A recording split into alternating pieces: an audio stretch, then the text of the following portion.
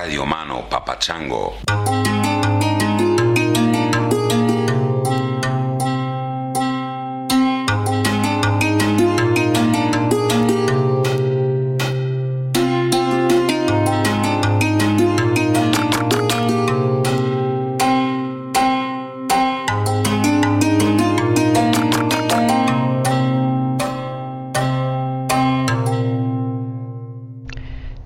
Hey Chris, this is Doro from Port Angeles, Washington. I met you in Seattle a few weeks ago, which was great. And I'm right now in Wisconsin, in Black River Falls, where I work with the Ho-Chunk people to do a dictionary for their language, which is highly endangered. There's only like 30 people left that speak it. And today, during the workshop, I was reminded of you because we came across a word to translate, which was the one to go on a tangent. And I just thought I wanted to share that with you and give a shout out to you. So the word is hite maneni. And that's how you say tangentially speaking in Ho-Chunk. Keep up the good work. Love what you do. Thanks. Bye. Namaste, Chris. Elma here again, but this time coming to you from India on your recommendations. I'm in Mysore at the moment doing some yoga, and I am leaving to go to Bangalore tomorrow. Listening to you as I potter along on my little travels. Big shout out to everybody in tangentially speaking world. Have a good one. Namaste. Hola, tangentialistas and Chris. This is Kiana. I'm coming to you from the middle of the Atlantic Ocean. I am single-handing my 41-foot catamaran in tandem with my partner and his crew on his 73-foot catamaran. And we are crossing from BVI to Portugal. Yesterday was day 7, and at sunset, my mast came down. It was not very exciting. And today we put up a jury rig, and it looks beautiful and seems to be holding really well. I had to make a decision whether to veer off to Bermuda and figure my chances out there. Probably have to fly back to the US somewhere, I don't know, or head on to Portugal. I wish I was closer, but I still have a couple more weeks to go, and Portugal it will be. So if you are listening to this, I have made it. I wish you all a wonderful time doing whatever it is that you're doing, and just fucking do it. Anything, whatever. You got this. Thank you so much, ladies. Very nice to hear from everybody.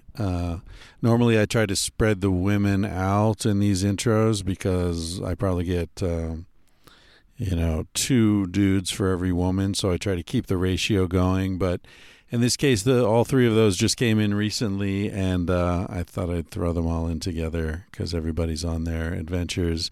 Thank you so much. We met Doro in Seattle at the get-together, and Kiana reached out. She spends part of her year living on her catamaran, and then every once in a while goes up to Humboldt, I guess in the summers, and works up there, taking care of the house for a couple of young women pool sharks. Really interesting. It was fun to hang with them for a night and meet the pool sharks and hang with Kiana. And Kiana mentioned that she was going to be sailing across the Atlantic by herself, and of course we've been worried about her ever since. So it was really nice to get that message a couple days ago that she made it, at least as far as the Azores, which is almost all the way to Portugal. Thank you everybody for listening. This episode is with a couple of guys who medical doctors who work with ketamine in different therapeutic settings.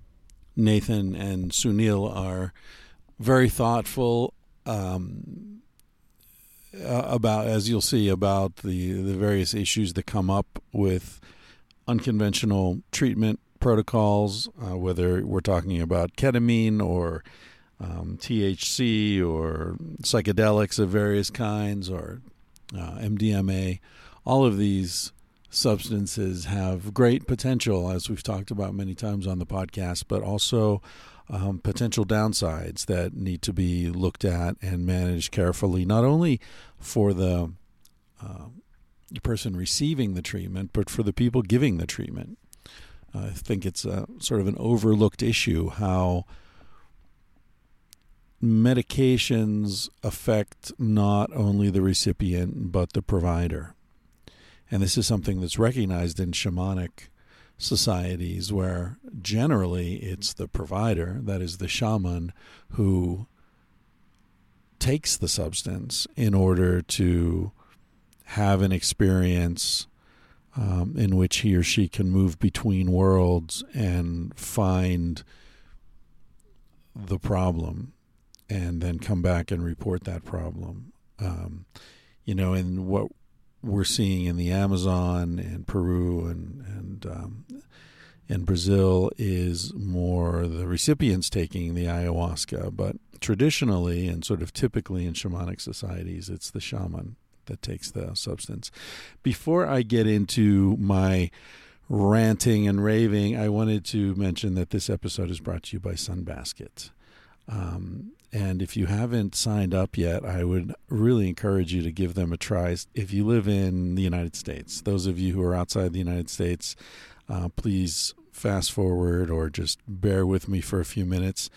Having lived in Spain so long, I find it really annoying when people who work in media assume that everybody is American listening.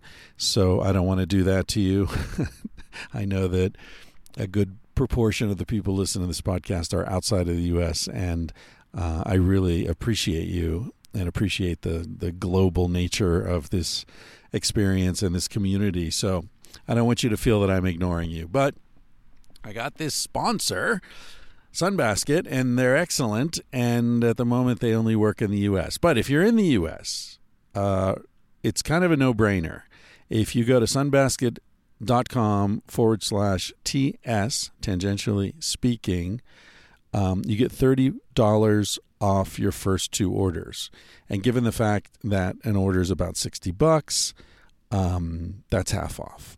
And you end up paying about $5 per meal, per portion. So that's $10 for 2 people. Now, I don't know where you're going to go to a restaurant and spend $2 for 2 people. I don't think you could get a small burrito without sour cream or guacamole or lettuce or tomato for $5. You might get 1 slice and a glass of ice water, a slice of pizza, no pepperoni, for under $5. I'm not sure, depending where you live.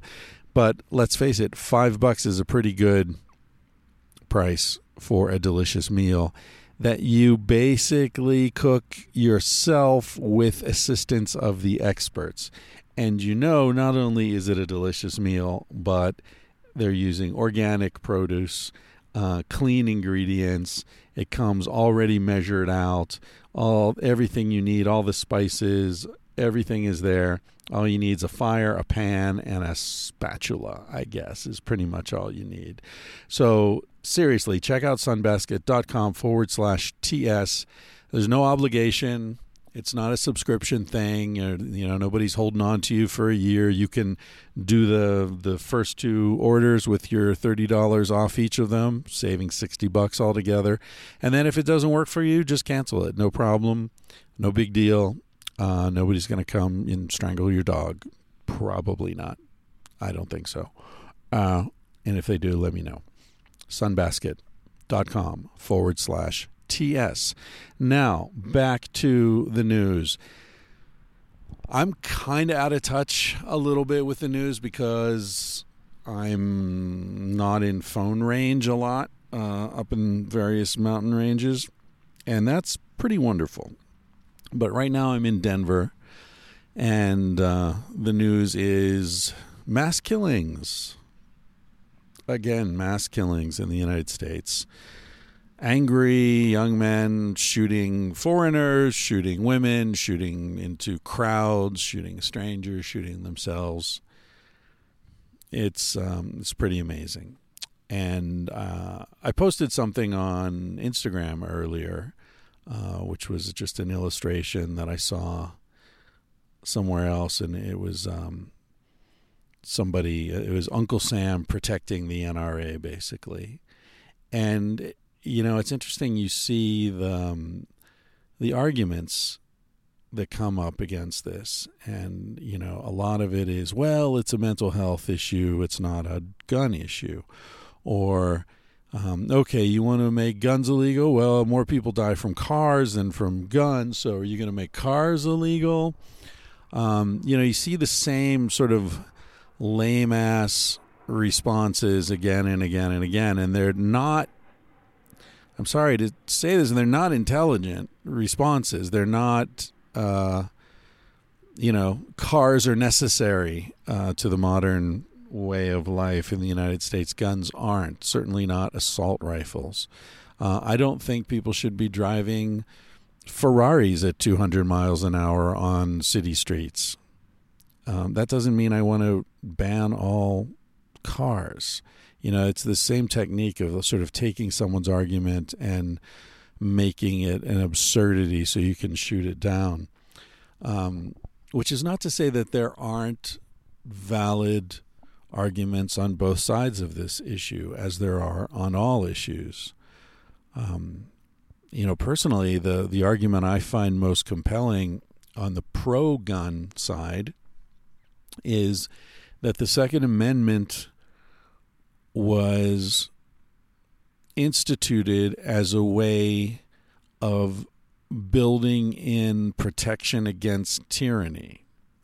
So if people are armed or have access to arms, and remember, the arms that people were being guaranteed a right to at the time of that the Second Amendment was instigated were muzzle loaders, muskets, things like that, which, we laugh and say, oh, those are, primitive weapons compared to what we have now. And of course they are. But the point is that they were basically the same weapons that were available to soldiers.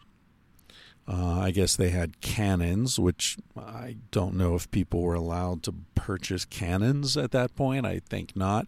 But certainly the weapon that frontiersmen had was the same as the weapon that an infantryman had.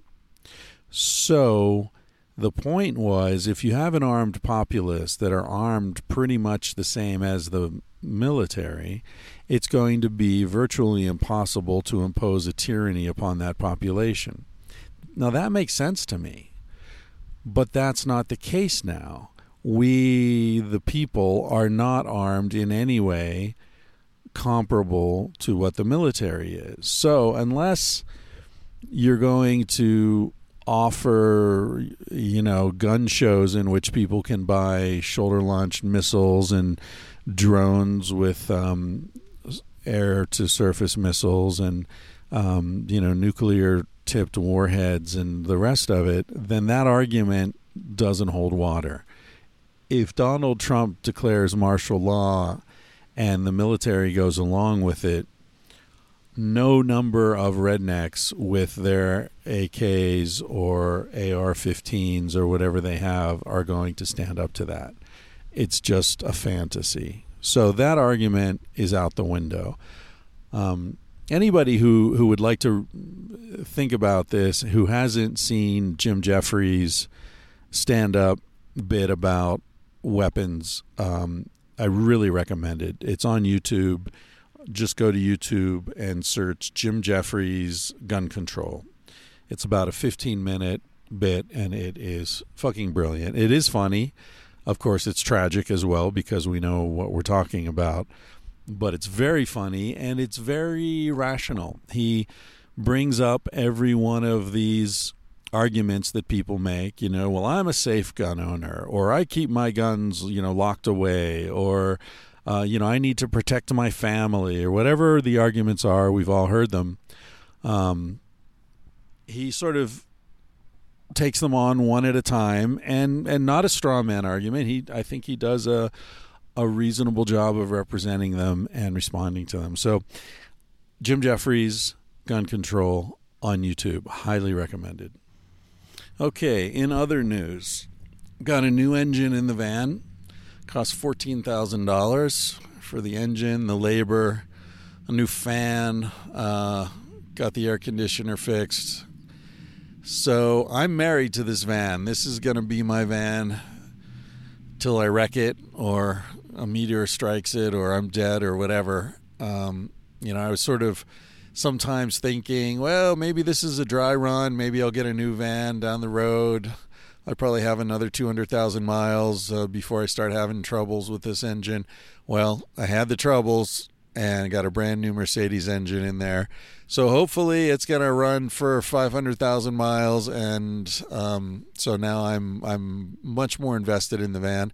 I always was, honestly, because Oliver and I did the build out together and became friends in the process. So it's very sort of sentimental project, and I would hate to give it up, and so now I am intending never to give it up. So instead I'm going to keep tweaking it and come up with new design things and attend to the rust spots, and I don't know, maybe get a wrap or paint it or something, because it looks kind of shitty, but I love it.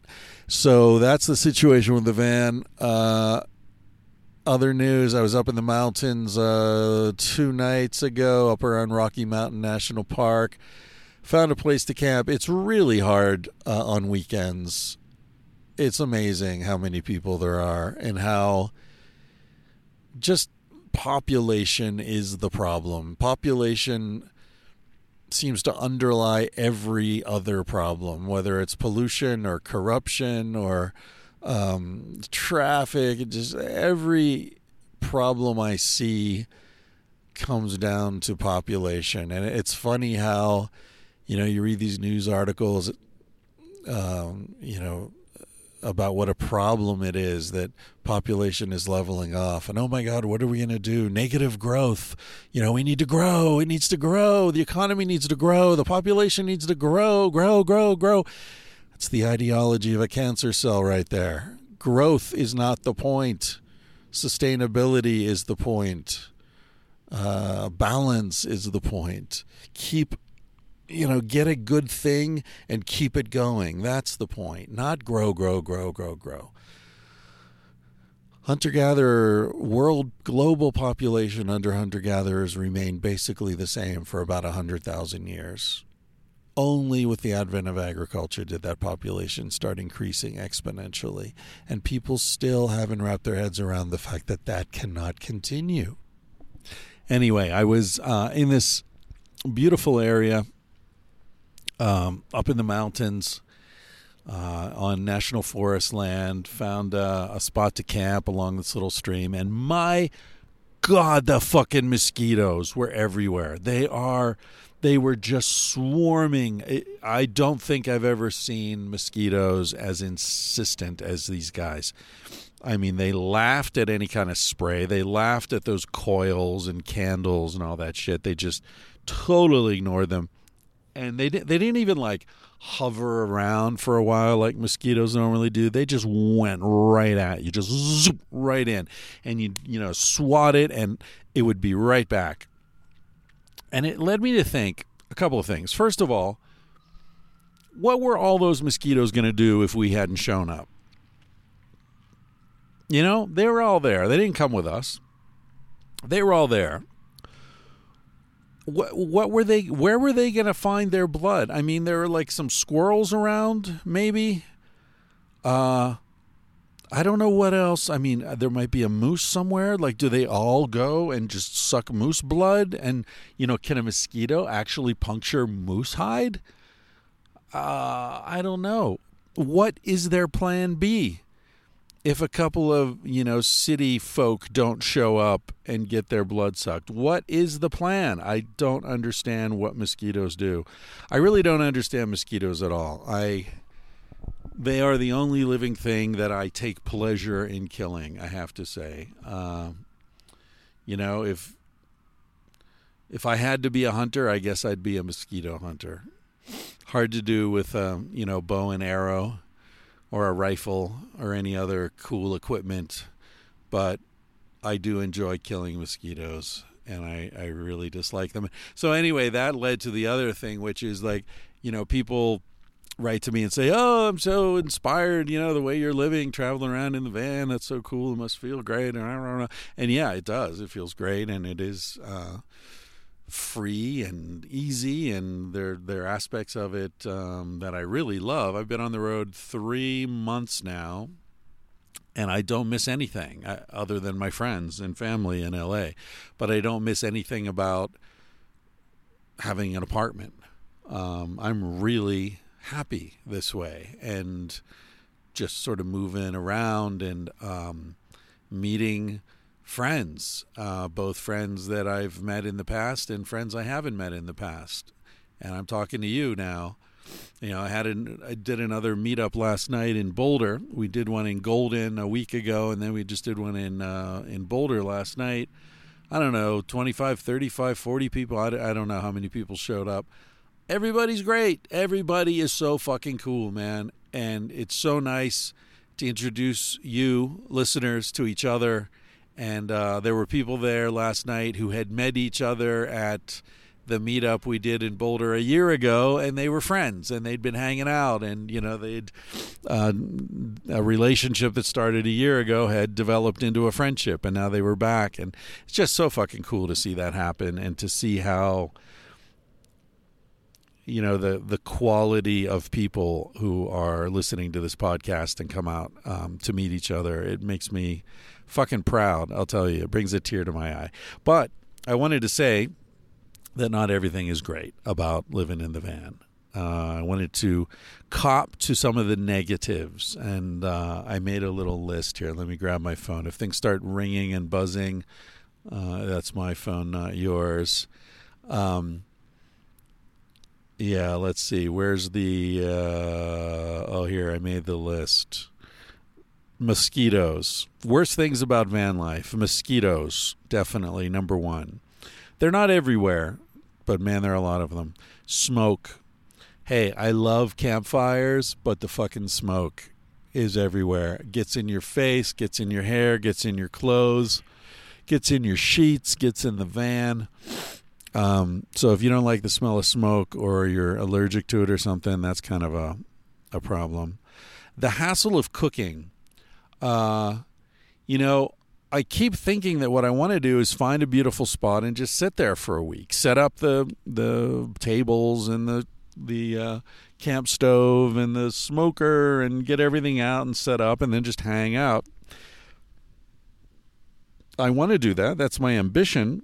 But so far I haven't been able to. I spend a night, maybe 2 nights, max 3, and then we're back on the road again. And so it's, set up, tear down, set up, tear down. And it's a lot easier in a van because you're not dealing with getting out sleeping bags and sleeping pads and tents and all that. But it's still a bit of a hassle. And so because of that, or at least I, don't do as much cooking as I should. And so I end up eating in restaurants more, which is expensive and not healthy, and not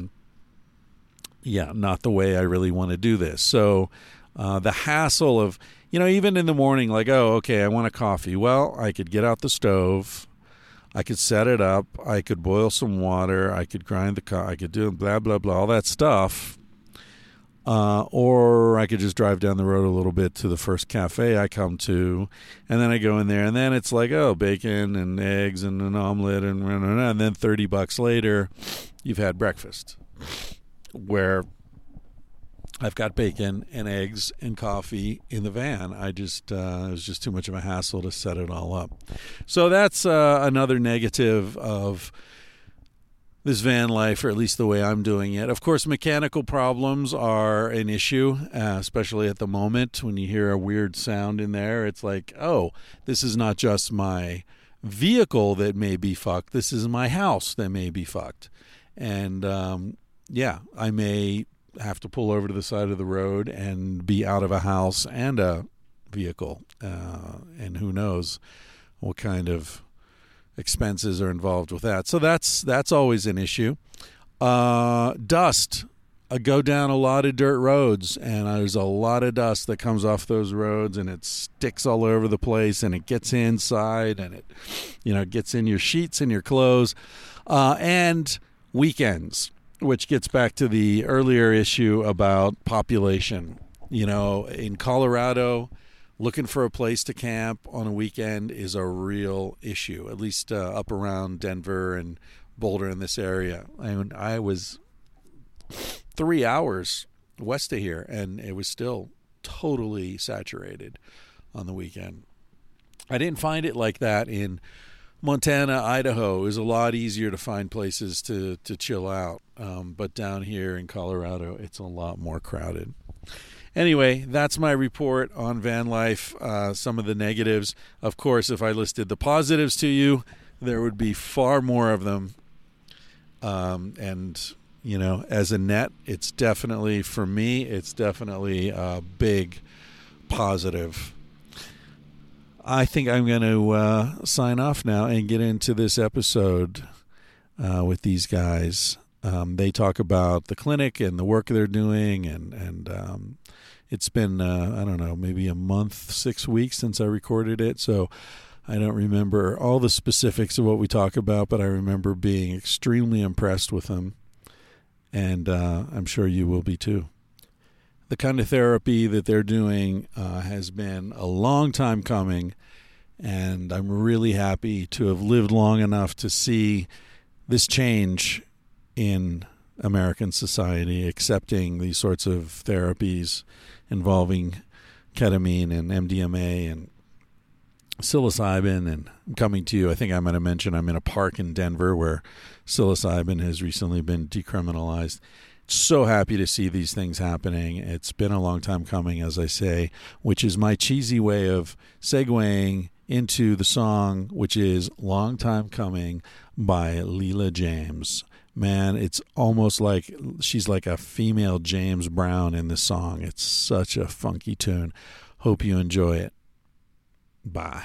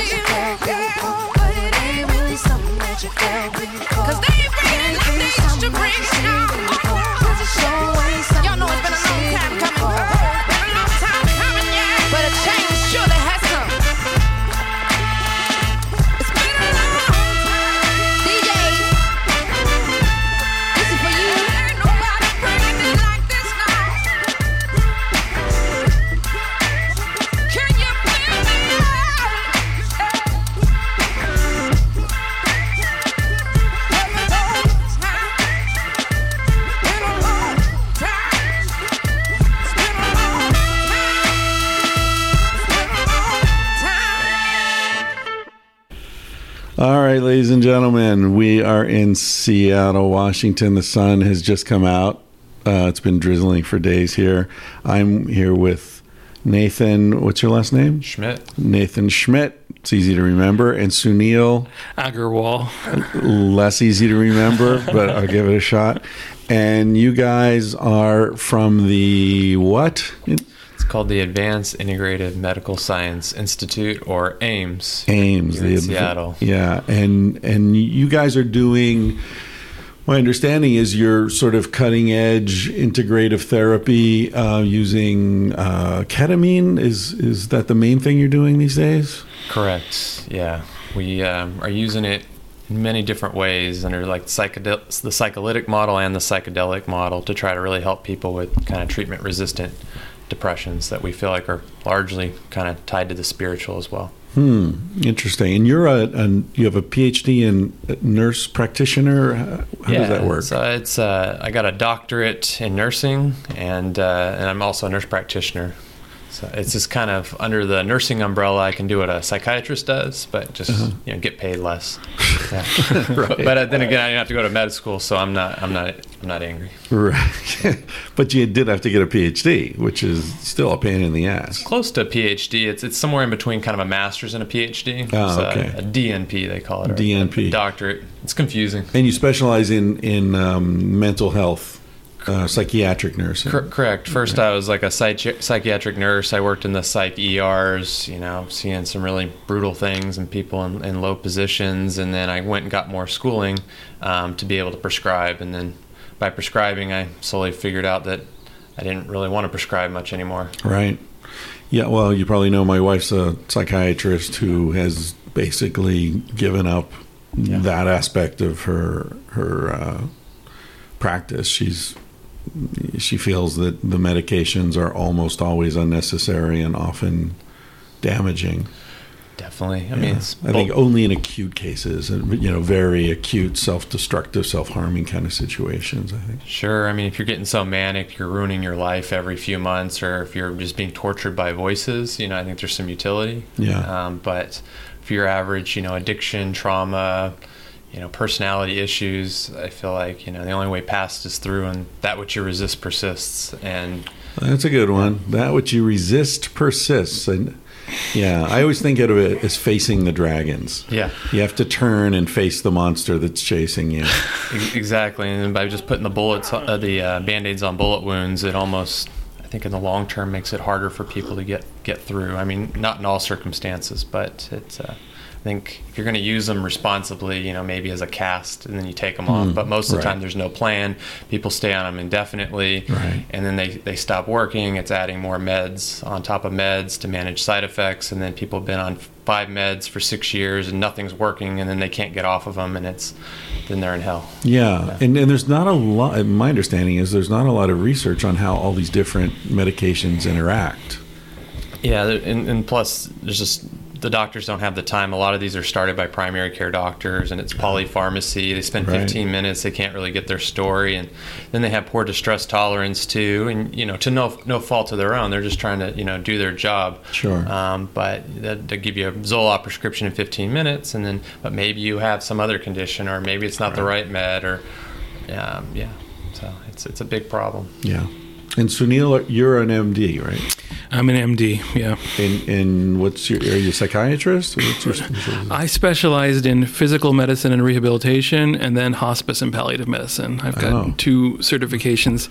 My interest has been driven by improving quality of life in chronic and serious and terminal illness. And along the way, I've definitely hung out and integrated with mental health specialists, extra rotations and training.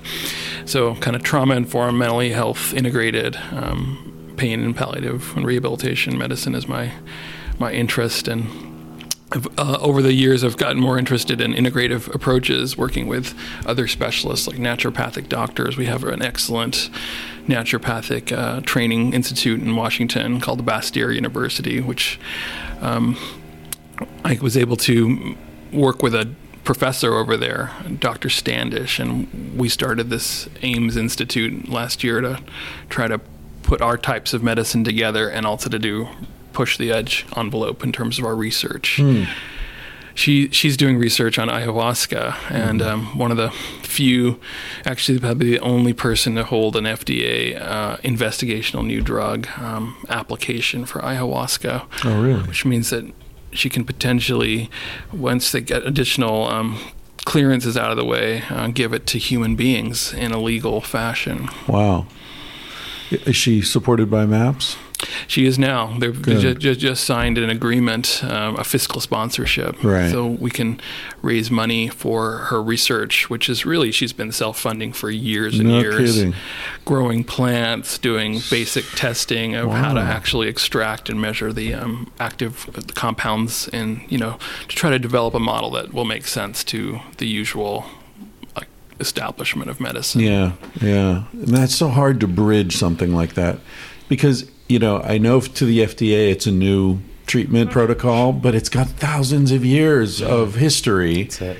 It's like building a bridge between like two skyscrapers, on the top floor. It's weird. It's already established. There's so much knowledge, but it's not the kind of knowledge the FDA requires.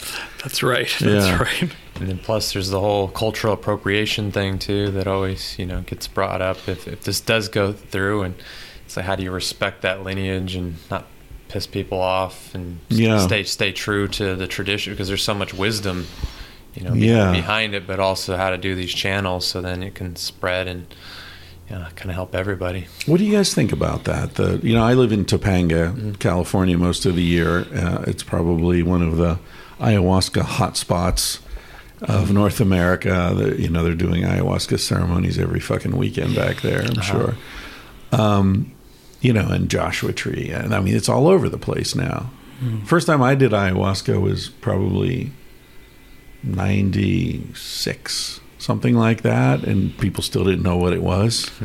But how do you feel? Do you think there is something inherently healing in the substance, or do you think the healing is more located in the ritual and the context? Because a lot of people say ayahuasca itself has like an identity, that it seeks out that which you really need to look at. How do you feel about that? That's a great question. My answer is largely informed by my experience in the Santo Daime. I've been in it for about a year now. I had a health condition. Explain what Santo Daime is. Yeah, so the Santo Daime is basically it takes Christianity and sort of indigenous wisdom and it meshes it together.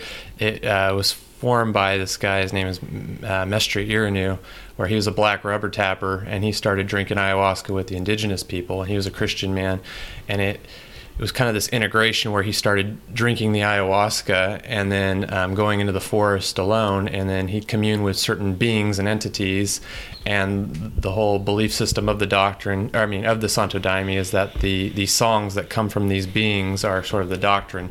So basically, there's Christian elements where there's traditional Hail Mary, Our Fathers kind of said, but then most of they call them works are done with the singing a lot of songs in Portuguese. So that's what it is, and they sued the government.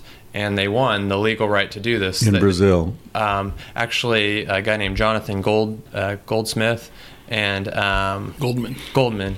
And then Alexandra Bliss, who's down in Portland. Those two churches, they unified to sue the government, and the government just came totally unprepared. The government of the United States? Yes. Oh. And they won. They had to go to court 3 times, and then the third time they won. So they have the right to legally drink it, because they had to prove first of all that they were a religion, and it's like, well, yeah, you're definitely a religion, but you have to prove that that it requires the use of the sacrament, that they're integral. So I know that's kind of a long way to answer your question, but what I've learned is that so much of it is the container, the ritual, the music. And just the wisdom behind it, and the medicine, and the community, and then you, because we're the medicine too. Right. So it's so complicated, because you see people drink it in more indigenous ways, but it just seems like that ceremonial context is so important, and it's all based on some sort of like song, ritual, and someone with a lot of wisdom who guides it. So, but if you don't speak Portuguese, do the songs have power? Yeah. So when I first came in, I was like, I just want to drink ayahuasca. Legally, I have this health condition. I heard it was great for the gut because, in Brazil or Peru or that's the medicine. They don't have all these other things. It has all these intestinal effects. So I just went, and at first it seems almost kind of cult-like. Everybody wears white, and they're around this table, and there's a cross in the middle, and then I have my own kind of Catholic. I'm a recovering Catholic, right. just kind of working through all that. So at first I found it, triggering, and a lot of people do, like Jesus this. Yeah. But then what I learned by staying open, though, is that it didn't really matter. You just start singing the songs, and the Portuguese comes to you.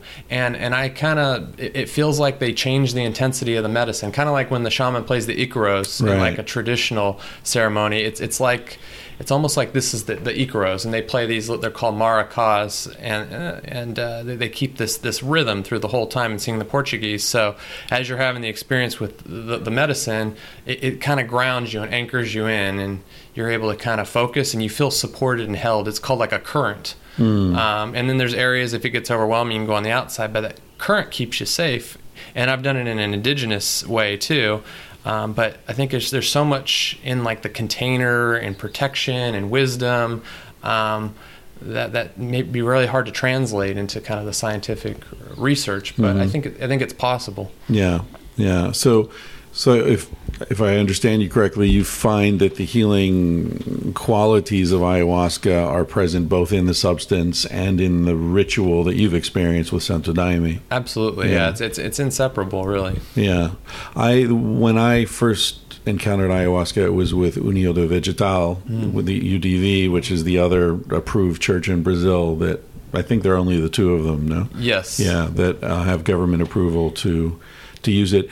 It much less ritualistic, the UDV experience I had anyway. It was there were no outfits and no Christ, and it was basically just drink it and sit in a darkened room for a few hours and have the experience. And then the mestre sort of led a discussion, and people could ask questions and interpret their experiences and stuff.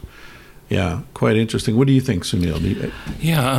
I think that we do have a great emphasis in our culture on drugs and medicines being that's all where all the healing is at. And I think even our renaissance in psychedelics medicine that's happening, we can fall into that trap. All you need is a good dose of psilocybin or ayahuasca, and or even any LSD, but really group psychotherapy models that we understand about setting that they were talking about in the 60s, it's equally important. And it's about having a complete medicine experience, where it's you set your intentions, you are well held, and you're supported through the process. What we learned at our recent training with the MAPS, where they're doing MDMA-assisted psychotherapy now in phase 3 studies and all around the world, actually, is they spend a lot of time preparing people. Like you spend 3 90-minute sessions just making a relationship with the person that you're going to take the medicine with. Then you spend 8 hours with those people while you're taking the medicine, really, really going through things, spending a lot of time, great music, and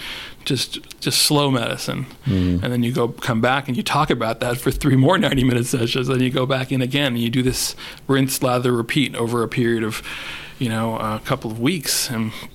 And that's where you get the 80+% response rates to healing trauma. Right. Because we know that the people who got really like a low dose of the medicine or placebo, they still got some good therapeutic relief, just going through that kind of spending time with people that are listening to them and helping them tune into their feelings.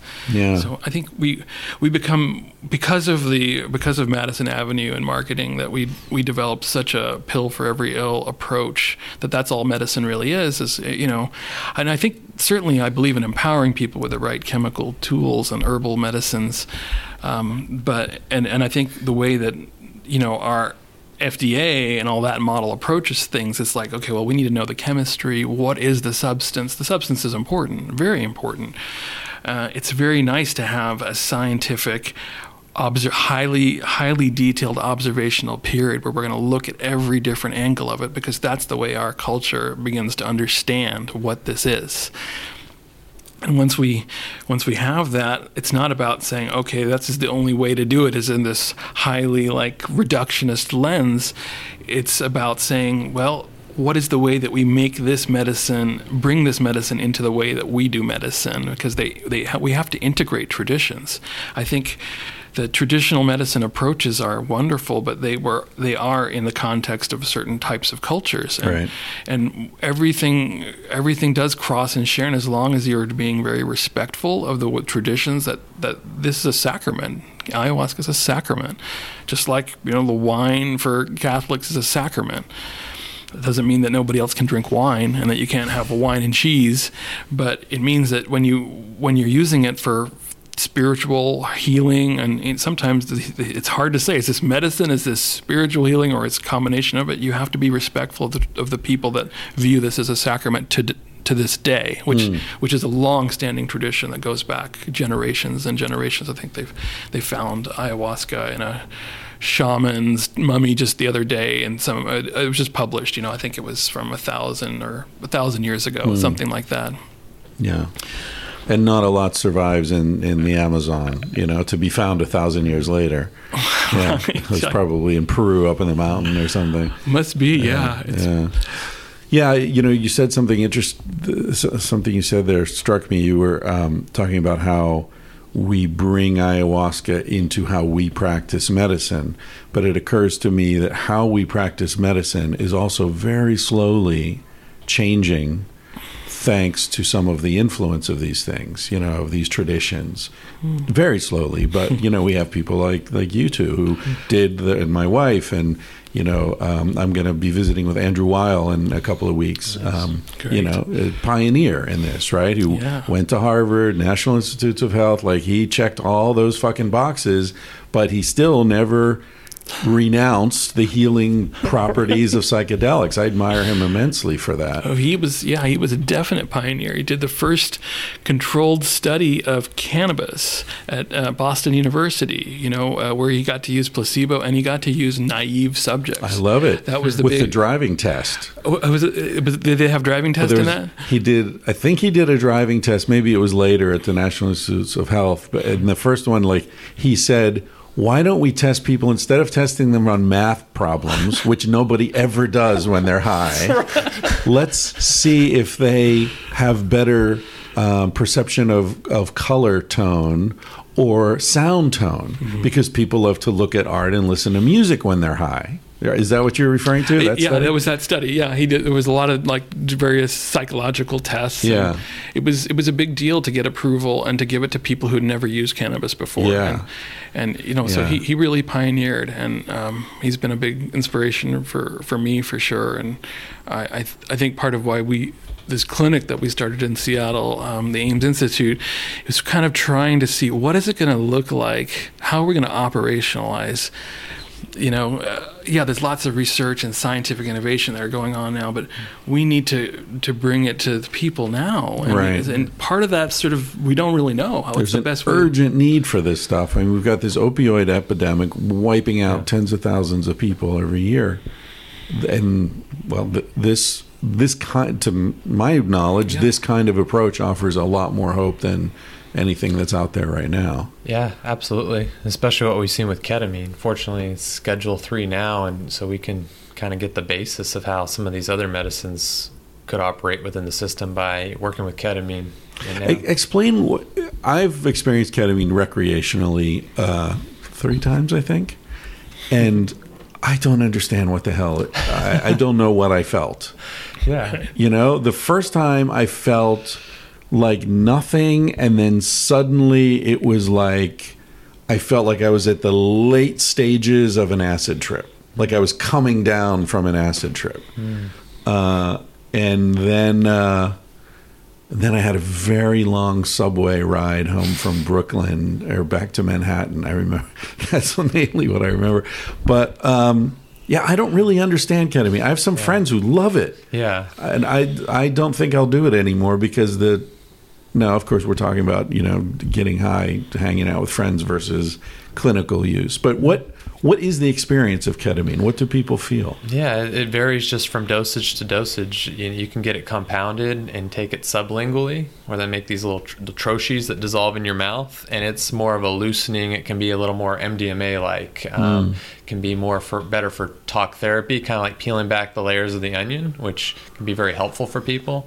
And it also has effects on neurotransmitters and boosts mood, etc. But as you up the dose, you can go from being really deep inward or to a complete ego death, sort of near-death experience. Is that the K-hole? Yes, exactly. I kind of wanted to fall into a K-hole just to know what it was like. Yeah, it's a very, very strange place. But at these ketamine conferences you go to, everybody's like, well, what's the best way to do it? And there was this picture where everyone was holding a piece of an elephant, and sort of the take home was, it all has some utility.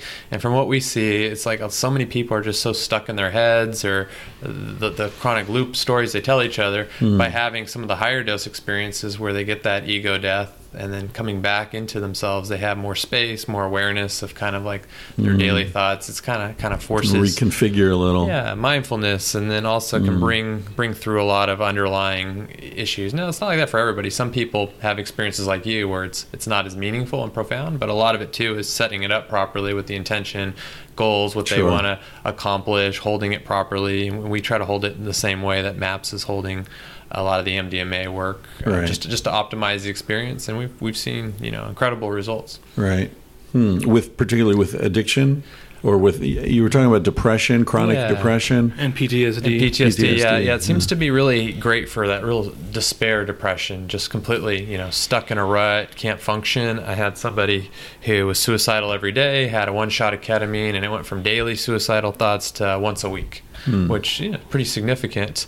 And then for people whose depression isn't as severe, it still seems to help. But for a lot of them, I noticed for a lot of people, it's just more introspection, kind of like with other psychedelics, like that exposure therapy of, okay, maybe they came in, like an example, I had a client where she had an eating disorder, and she thought that the ketamine journey was going to help her figure out her eating disorder, or be all about eating disorder. It didn't bring up anything about the eating disorder with her. It brought up, earlier childhood experiences, like sexual experience, or I'm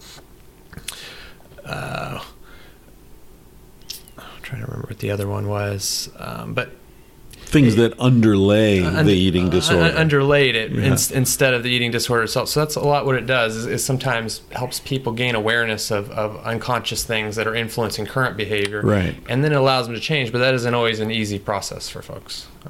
No, but it's like we were saying earlier about facing the dragons, right? Facing the monsters that are chasing you. Like, she's experiencing her trauma, manifesting it through an eating disorder, whereas it sounds like the trauma was sexual abuse or some other traumatic behavior or experience she had before she was an adolescent, and it started to manifest that way. That's it, exactly. Yeah.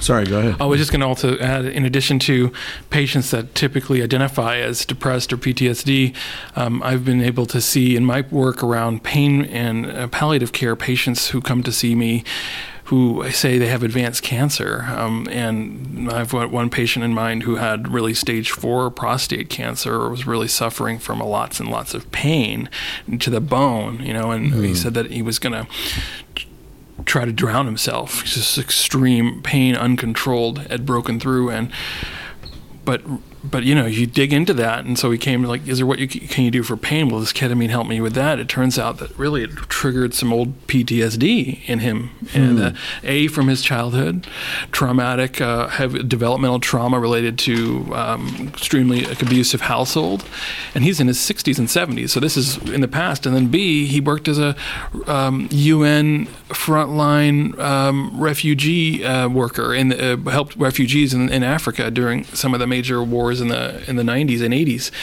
Really significant frontline exposure to just misery, and then when you get cancer, and you have pain like this, it all kind of comes back again, and this treatment, he did 2 sessions with ketamine, and we did integration with beautiful music. He was able to let go of some of that experience. Ketamine has anesthetic qualities, so you can really relax into it, forces you to surrender into that and sit with some of the challenging things, and is able to process them and have unitive experiences, the same things that you get with a lot of the psychedelics. And his pain went completely away. He's off opioids. No kidding. What he is using is cannabis, and right. we do a lot of cannabis education at our clinic as well. We see that there's a nice improvement in pain levels and mood in patients who get to use high CBD or CBD THC combos, and we have a great wing of our clinic where we get to do that. And cannabis laws, liberalization is associated with reduced suicide rates. Yeah. There's some really nice studies coming out about that.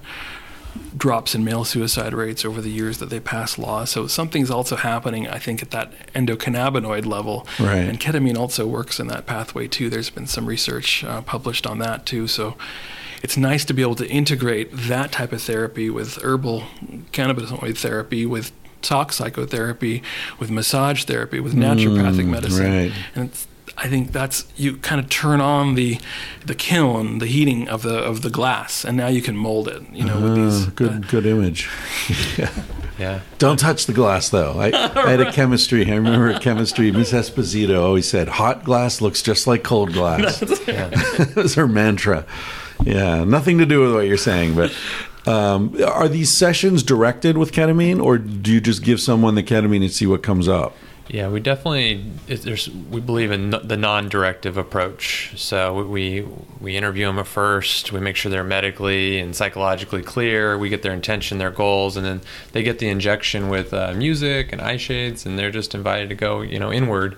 And pretty much the first hour of a ketamine experience, it's not like MDMA or LSD or where people might be pretty talkative. They're just very inward. But what I find is the hour afterwards, there's a sweet spot as they're sort of coming down from it, where they're really open, really talkative, and they have a lot to share. And I just invite them to share whatever feels comfortable. It's not like a prying or pressuring. Right. But then from the material we get, then we can take to the further integration sessions and really kind of make some headway. So it just accelerates the whole process. It's a catalyst for change, but it's not a silver bullet. Sure. It's just a piece, but it's a valuable tool, and it's a hell of a lot better than Prozac. Do you find that the material that comes up is it explicit, or is it often couched in sort of mythological or symbolic, like a dream? Yeah, it's a combination of all the above. Yeah, some people, it speaks to them more in mythology or images. Some people's experiences are very colorful. Some people's more black and white. Some people, I've even had some people who say they felt the presence of other beings or other loved ones. Right. It's really interesting because it's a synthetic substance, but with the traditional ones, they always say the spirit behind it. So what's the spirit behind this? But its nickname is like God in a bottle. So ketamine. Yeah. And it's a dissociative right? anesthetic. So I felt in my experience, I did feel a bit like I was watching myself from a distance. Yeah. I wonder if it would be interesting to have a therapeutic dose and really see what it's like at a much deeper level. Oh, yeah. Because I just had that little skimming taste of it. Sure, yeah. It's all about dosage and how it's set up and feeling safe, etc. I mean, all the things But also, a big part of the healing, so many people just haven't had big spiritual transcendent experiences. Right. And we feel like that's a huge, one of the most popular books on ketamine is called The Ketamine Papers by Phil Wolfson. And that all over that book is sort of that idea that for a lot of people, a lot of the healing just comes from the transcendent experience. We live in the absence of the sacred. There's a book called In the Absence of the Sacred by a guy named Jerry Mander. It's his real name, Jerry Mander. And I'm going to interview him. We've been in touch recently. I just love that title, and it resonates so much. And, I feel like we have it's as if there's an important nutrient missing from our diet. That's right. And I think we do try to create ritual around these sessions, because I think it is something very special that's happening to you when you go into a non-ordinary state. And it's a time-honored traditional medicine practice that is cross-cultural and goes back eons, and we kind of came into this consensus reality trance in a certain sort of what he called default mode. Like we have this thing in our minds called the default mode network. It's actually a brain state that so we've found in research that psychedelics seem to suppress that, so you can make different novel connections. But the default mode network is necessary for our survival, for function, but it doesn't have to be the default mode of our society. Yeah, I think that's what's happened as we turn that mode. That's the only way that we relate with each other and that we do healing work. But really, it's there's a lot more realms that can be accessed, a lot more states of consciousness that can be powerfully therapeutic. And the best container socially is a sacred one, because it allows you to give people time, give them respect, and kind of make the most of it. And I think there's also people do psychedelics and drugs and have recreation and relief and all that kind of thing. But even there, it's important to be very respectful. What is your working model of depression? That's a good question. Or maybe you have several working models. But yeah, several. Yeah, I don't know. Everything, it's so multifactorial. The gut, they're saying all diseases start in the gut. I think so many people have nutritional imbalances, deficiencies, etc. I mean, we were raised on Gushers and Doritos and all kinds of nonsense, and that's our defense barrier. So, I mean, you see so many people with autoimmune conditions these days where, maybe previous generations, they could withstand more abuse and maybe health issues later, but a lot of people in their later 20s, 30s already developing these things. So I think that's huge.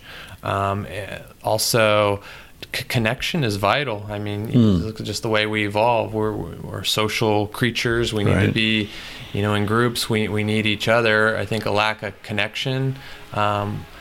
Gabor Mate had a really nice thing about trauma too. Just you have the transgenerational trauma, which creates like disconnection from yourself, from others, your job, and then your environment. So I'd say largely gut issues, disconnection. And then I think and then that goes into kind of the spiritual. Like if you're disconnected from yourself and your environment, then you're not gonna, seeing things through the bigger lens. Yeah. And also just disconnection with the ancient way too. I mean, things need resistance to grow, and I don't think we pathologize a normal reaction to the environment. That could be something to grow or get stronger, where we just want to save or rescue, or we're kind of dying from abundance and over comfort in a way too. So it's so complicated. Abundance of bullshit. Yeah. It's not real abundance. It's such a weird thing, isn't it? That this abundance, and yet we live in this scarcity based mode, mentality. Like there's never enough. There's never enough. Yes. We have to fight and hoard and save and that's I think that's kind of the structural critique also of the structural analysis of the social structure, like socioeconomic conditions that create illness and that's the mind body. And there's a really great work called The Spirit Level by these researchers. I've read it. Oh, great! And the greater inequality there is in society, between the haves and have-nots, the more you're going to have problems. And I think we really we live at that level. We operate on that, and a lot of the trauma-informed care talks about how a lot of depression and anxiety states are really just unresolved traumatic issues, and that your immune system wants to fight. If you've been traumatized, you get into a kind of guarding posture, so your shoulders and your neck can get tight, and your posture shifts, and your impacts your digestion. And this work from a guy in King's College London, he's done all the psychedelic brain imaging studies. I'm forgetting his name right now, but Carhart Harris. Robin Carhart Harris. Yeah, he gave a talk recently at the Psychedelic Forum last year, and he says that depression is literally a depression, like a valley. Like we can look out these windows and see the valley here. Or Brenton, that there's some kind of you're like a ball that drops into a valley, a depression, and you're kind of stuck in there, and it's tied to like circuits that aren't really like actively wired to connect you out of the ways to get out of that mode, and that when you do therapeutic work, you can build new pathways, and you kind of get the ball out of the depression, like the actual, like it's in a gully or something, like a valley. Yeah. Because there's a lot of research that shows decrements in the brain in patients who say they're chronically depressed in areas that are just sort of atrophied or underconnected, and what's great is that these medicines that we're talking about are psychoplastogens or neuroplastogens. Wow, yeah, that's a good one. It's a good one. Yeah, that's what the term. They're like. It's just sort of, it makes it more plastic. You can actually. And we don't mean plastic like floating in the ocean plastic. No. We mean changeable, malleable, moldable. Right. Yeah. Kind of like Michael Pollan's ski slope analogy. It just shakes up the snow globe and allows to form new connections, because they say the neurons that fire together wire together, and we just get stuck in these pathways. Right. These things, if just kind of shake it up, and it's like exposure therapy. Anything you're hiding from, worried about, it just all comes to surface. Like you can look at it from a different perspective, and that helps people move through and learn from and grow. Yeah, my friend Duncan Trussell has a great analogy where he sees these thought patterns as literally as like eroded gullies in the dirt, right? And like streams that are flowing, and so the longer they flow, the deeper they cut the channel. And these sorts of experiences, or meditation, or falling in love, or whatever, an extraordinary experience, it's like it floods the plane, and now new channels can be cut. Very cool. I like that. Yeah, and it's all, I guess the point we're getting to here is that none of these channels are more real than others. There are many ways of perceiving your life, perceiving reality. We can get into Buddhism here. The whole, pain is inevitable, but suffering is a choice. We frame our experience in ways that could include being depressed or not, and they could be exactly the same experiences. Yeah, so true. And I don't mean, by saying that, by the way, I don't mean to blame anybody for their depression. That's not what I'm getting at. But in your descriptions, neither one of you described depression as an imbalanced chemical state. Right. Yeah, that model was really like in the Better Living Through Chemistry, the big golden age in neuroscience, and really, which people should know, is that was all kicked off by LSD research. Exactly. How the hell does this work? Yeah. Exactly. Yeah. It was like knowing about extraordinary, like, well, what is the chemical underpinning of mood? And I think we were like, children who find one fact and think they know it all. Yeah. And also ignorant of the older ways. Like there was a much larger, we're not the first ones to, we are the first culture to experience, I think, so much depression. I mean, there's a global epidemic, and it's definitely tied into the way we live, but we think that, okay, well, there's going to be a pill for that, and we're going to make a lot of money off of selling people that pill, and that's going to be the cure. Those pills have definitely saved lives, don't get me wrong. I think you reduce the anesthesia. It's called thymoanesthetic. You kind of, the highs and the lows sort of go away. Right. So you're sort of here. And though there are certainly other cases where people have had really severe, like deadly reactions, don't get me wrong. I think pharmaceuticals are one of the leading causes of death in this country. And so I'm not saying that they're great for everybody, but they did create some model to get people in a sort of controlled state. Right. They're numbing agents, essentially. Yeah, and sometimes you want, like, it's too loud. You have to, like, turn it down. But it's not a complete model of healing. We're not done yet. We're kind of sort of holding on. And what do you think about ibogaine? Are you interested in working with that down the road? Fascinated with that. I went to Psychedelic Science, I believe 2 years ago, and I used to work at a methadone clinic, so I had huge interest in that. At the conference, that was one of the most attended talks I saw, because I'm a harm reductionist. I think methadone serves a purpose, as do opiate replacements, but they're also inadequate, because underneath it all is trauma. And what's beautiful about ibogaine, they call it an addiction interrupter, where people can go and take this, and they're no longer physically or psychologically addicted to it, and that you can do that is just phenomenal. Yeah, it's like pushing a reset button. Exactly, and there's just so much we could do with that. I've even seen where some people will use like microdosing Ibogaine to get people off, because some people, there's concerns that giving people the massive dose of Ibogaine might actually be a little bit too much for some, because traditionally they only take high doses a couple times. They call it like breaking open the head. I think you've interviewed Daniel Pinchback. He wrote a book about that. So and some people with addiction can kind of be in fragile states, but it's just phenomenal, and it seems to reboot all the neurotransmitters. And but really, it seems like it heals on that psycho-spiritual level, where everyone with addiction, anyone who's putting a needle in their arm and injecting heroin every day, is in a lot of pain, like emotional, psychological. There's always just insane abuse history. So you can just give people methadone, and it's almost like just giving someone Prozac for their depression. Like it's until you address what's happened to them and their story and what's driving it, which is hard to do, and it could take forever. And people need help sooner.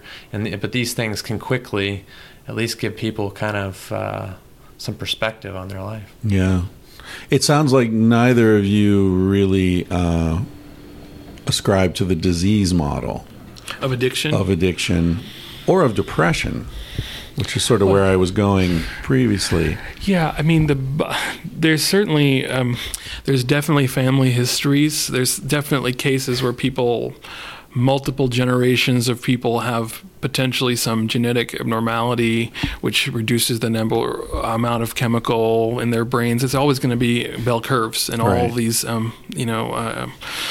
pools of genes that we have, but I don't think that's the by and large. I think that's a minority. More, I mean, it just doesn't seem to me that it's more likely. And the reason we think this is because, I mean, there's lots of amazing. They just published the psilocybin for depression randomized controlled trial. It just was presented last week at the American Psychiatric Association, the Hopkins group.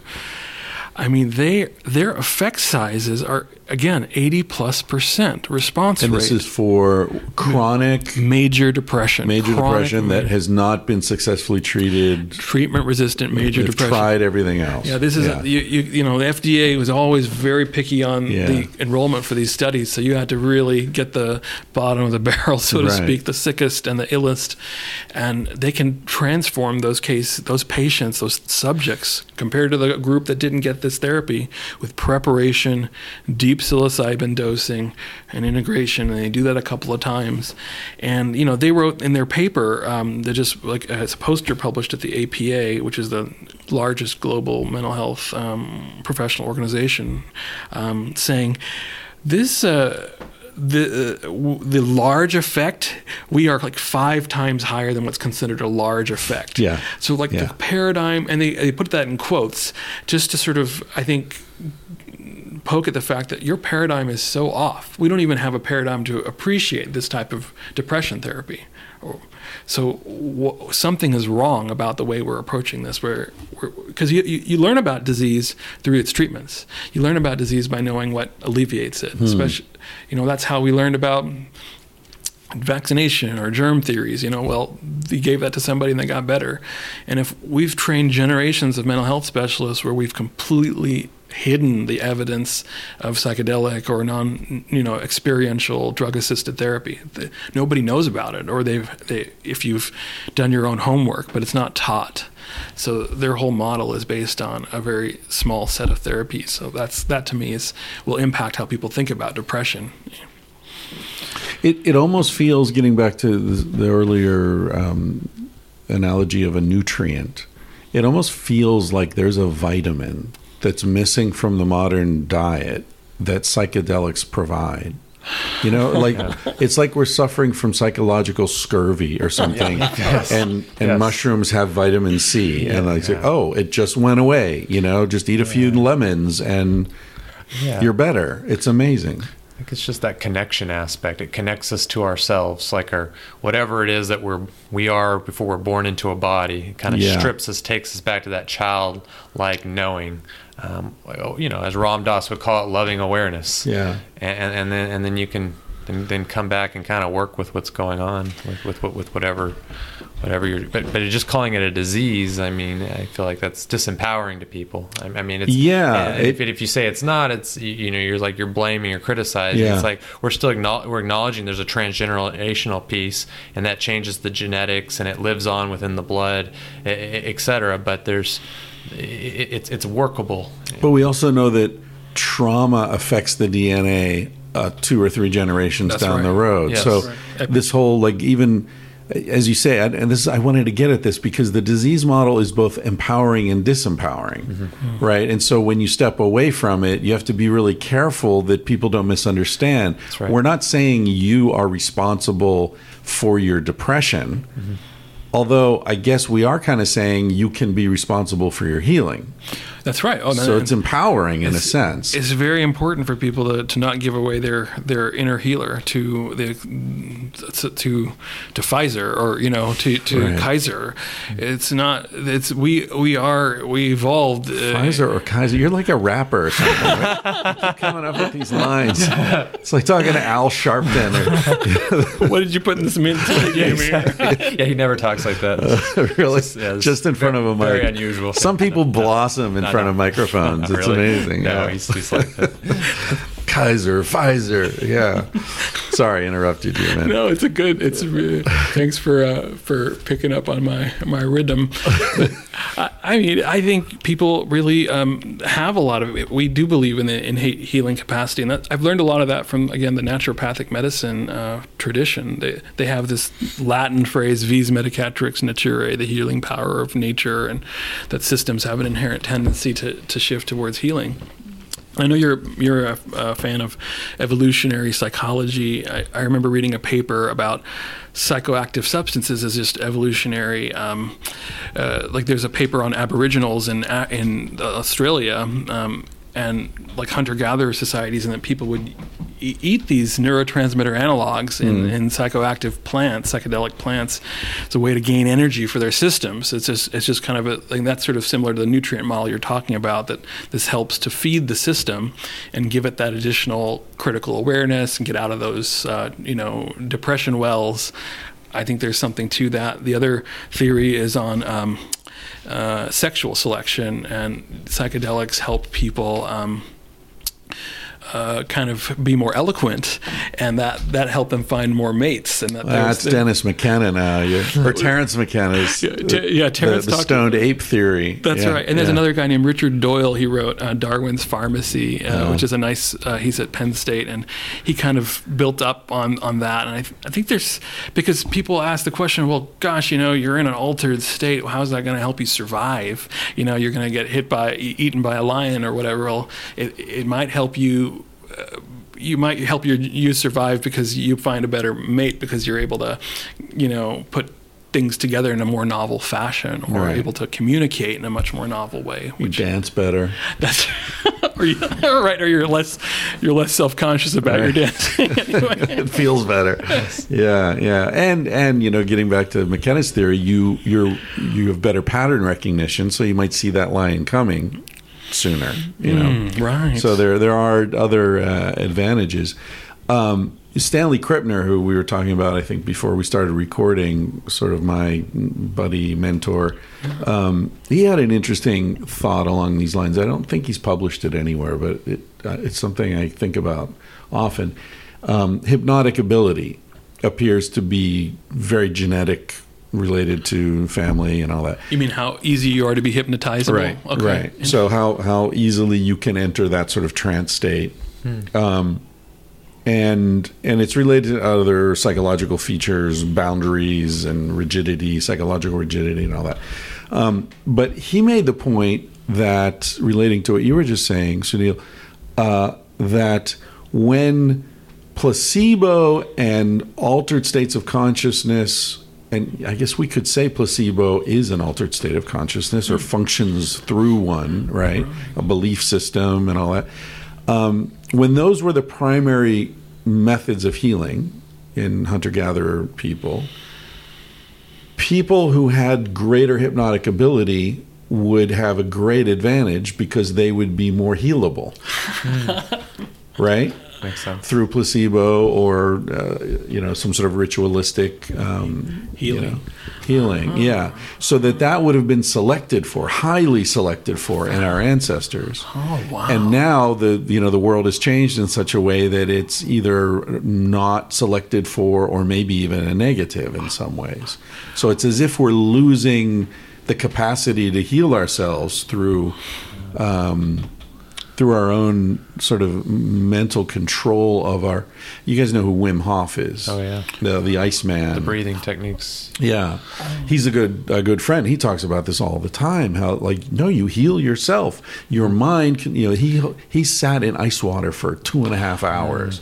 He climbed Mount Everest in fucking shorts. This guy he's done all this crazy stuff that is theoretically not Impossible. possible. Right. Yeah, the body cannot withstand that kind of extreme cold, and yet he does it all the time, and he trains other people to do it. That's the beauty. He's not just this anomaly. He shows other people how to do it, and they do it. It's amazing. I've sat in an ice bucket with him. Yeah. Wow. It's pretty intimate. That's been pretty wild. Yeah. Well, I think we do have that, and that's really interesting to think about how that's been selected for. And what I always think about is, I think it was the grandson of Carl Jung, son or grandson, was one of the consultants for Madison Avenue. It was one of the main people that came across from Europe and helped develop modern marketing techniques. Hold on now. That's not Jung. Don't blame that on Jung. That's Freud. It's Jung's progeny. No, I know who you're thinking of. It's Edward Bernays. Bernays, yes. Who was Freud's sister's son. Oh, Freud's sister. I'm yeah, sorry. And he started, you're right, he started the whole modern advertising. He was the first to do focus groups. He did. He also helped overthrow the government of Guatemala. He worked with the CIA. So all this mind control. He wrote a book called Propaganda, which is very famous. Yeah, and it's like you tap in, so you can use this knowledge about hypnosis. Sorry to jump on you. Thank you. I love Carl Jung. I'm much happier that it wasn't Jung now. I'm glad that I learned. Fuck Freud. Love Jung. I like Jung too. But that's the thing. Like this knowledge can be a tool for control and for marketing, but you can tap into those latent desires that people have for connection, for newness. Like I was reflecting on, hey, here's a brand new blank, new and approved, right? Yeah. And it's like people, and in psychedelics we talk about rebirth. People have rebirth experiences, and you have this innate desire to want to be to be new again, like from trauma, for example, you want to kind of come anew and like the phoenix. And but so instead of us sort of using that as a way to heal you, it's like now you have this new and improved. I'm going to sell you the next version of the same thing you bought last year, and it's kind of a way that you use that desire, the innate unconscious desires to feel new, to feel sexually desired, to feel connected as tools to exploit, and that's kind of the dark side of this kind of medicine. And we just have to acknowledge that from a public health standpoint, that we're constantly being bombarded into altered states through advertising. Yeah, you touch on something there that I think is really important, and something that bothers me about this resurgence. I've been working with. I first heard about MAPS in the early 90s. My first class in grad school, my professor introduced me to MAPS, and then I had lunch with Rick Doblin in like 95, 6, something like that. Wow. And I, at the time, I thought, beautiful dreamer, this is never going to happen, man. Keep trying, Rick, but you're wasting your time. And so I'm so happy in my lifetime to see what's happened, and that there are people like you guys who are doing this kind of work. I couldn't have imagined that would have been possible, given where we were in those days. But one of the things that really bothers me about this is I see people who are leading ayahuasca groups or giving DMT sessions to people who have no training, have no fucking idea what they're doing, are just winging it. They're charging a lot of money, and they are defenseless against the ego inflation that comes with delivering these sorts of experiences to people. And I see people who I like, who I won't say I admire them necessarily, but they're good people, and I see them starting to think of themselves as little demigods, and the ego just gets out of control. How do we protect against that? Yeah, great question. I mean, you guys are already steeped in a clinical tradition in which you're going to get cut down by each other. I'm sure, if somebody starts wearing robes and sashes and things, getting a little too much tie dye in the hospital. It's true. It's good to have a college to keep you in check, and to have peers, to have humility. Right. There was that podcast I was sharing with you when we were in Colorado. I've forgotten the name of the guy, but he has that talk about sort of the dark side of the psychedelic renaissance. And I'll think of his name later, but he said it's almost like antibiotic resistance. So he was saying that, we use all these antibiotics in animal feed and stuff, and this has led to a resurgence. It kills the bugs, but then now it's generated superbugs, right? There's all kinds of super drug resistant things. And so he said what's happening potentially with egolytics is that you could, if you don't use this too little of it or not properly, that you're actually ending up creating super egos, right. like super duper inflated egos. I thought that was a very interesting. Yeah, definitely. You can see it because, I mean, my experience on those substances is the ego. Like, I'm nothing. I mean, I'm everything, but I'm also nothing, And that connection to the universe is humbling in a beautiful way, a liberating way. But I definitely see some people, and honestly, the first few times that I did psychedelics, I wanted everyone to trip. I was like, this is going to say, I was fucking little Timothy Leary, man. I wanted my parents to trip. I was running around, a little fucking drug pusher. Yeah. Thank God that didn't last long, But yeah, you were going to say something. Yeah, I think for anybody, there's that initial kind of ecstasy before the laundry and the integration, and there's a huge difference between you see people have been drinking for 10, 15 years versus someone who drinks 2 years and think they're ready to pour. I heard an interesting interview with Dennis McKenna, who's been working with us forever, and he'll take people to the Amazon to have these experiences, but he won't lead it himself. He says he doesn't feel in any way, shape, or form qualified. So I mean, it just makes me think, like, in this world we have, like, how can we have some sort of regulation? It just seems by, first of all, getting it out of the illegality will at least open up for opportunities. I mean, it seems like the religion of the West is science, so we have to show it with data first, and then once it's kind of medicalized a bit, then hopefully spread it back into the community where it started anyway, with the indigenous, and empower the public, and maybe some sort of rating system. I mean, you go to an Airbnb, you see reviews, how the person is, how long they've been practicing, maybe some sort of certifying body or credentialing or training to be like, okay, well, I could drink with so-and-so, but they don't have this, and there's downsides to that too, like the certificate, making it sterile, taking all that, but how to find that balance, I guess that's the work of our generation here. I did 5-MeO DMT, a massive dose, only once, and it was a wild experience, very not the way it was described to me, the God molecule or whatever, all that stuff. I mean, I ended up just being overwhelmed with grief, and like all my sort of defenses against the sadness that was occurring to people in my life, just I lost all defense, and I just was like overwhelmed. It was like watching my friends drowning, and I couldn't help them, and it was horrible. I'm glad it happened. It was useful. I've never had an experience with any psychedelic that I would say that I regret. I've had difficult experiences, but nothing that I'm not glad happened, But anyway, as I was coming out of that experience, it was a guided experience, and the person who was guiding it, as I was sort of coming to consciousness and wiping the snot off my face and all that, she put on some music, and it was like, Enya or some, schmaltzy.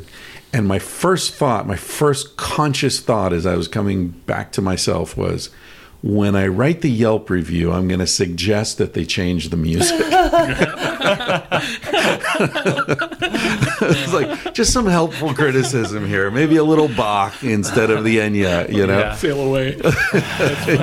Well, actually, that reminds me, at the MAPS training, they unveiled for the first time their code of ethics, the psychedelic code of ethics. I think they just posted a blog post the other day about, their new ethics code. And I really felt that day when we broke out into our small group, the other therapists that were around, like checking on the day.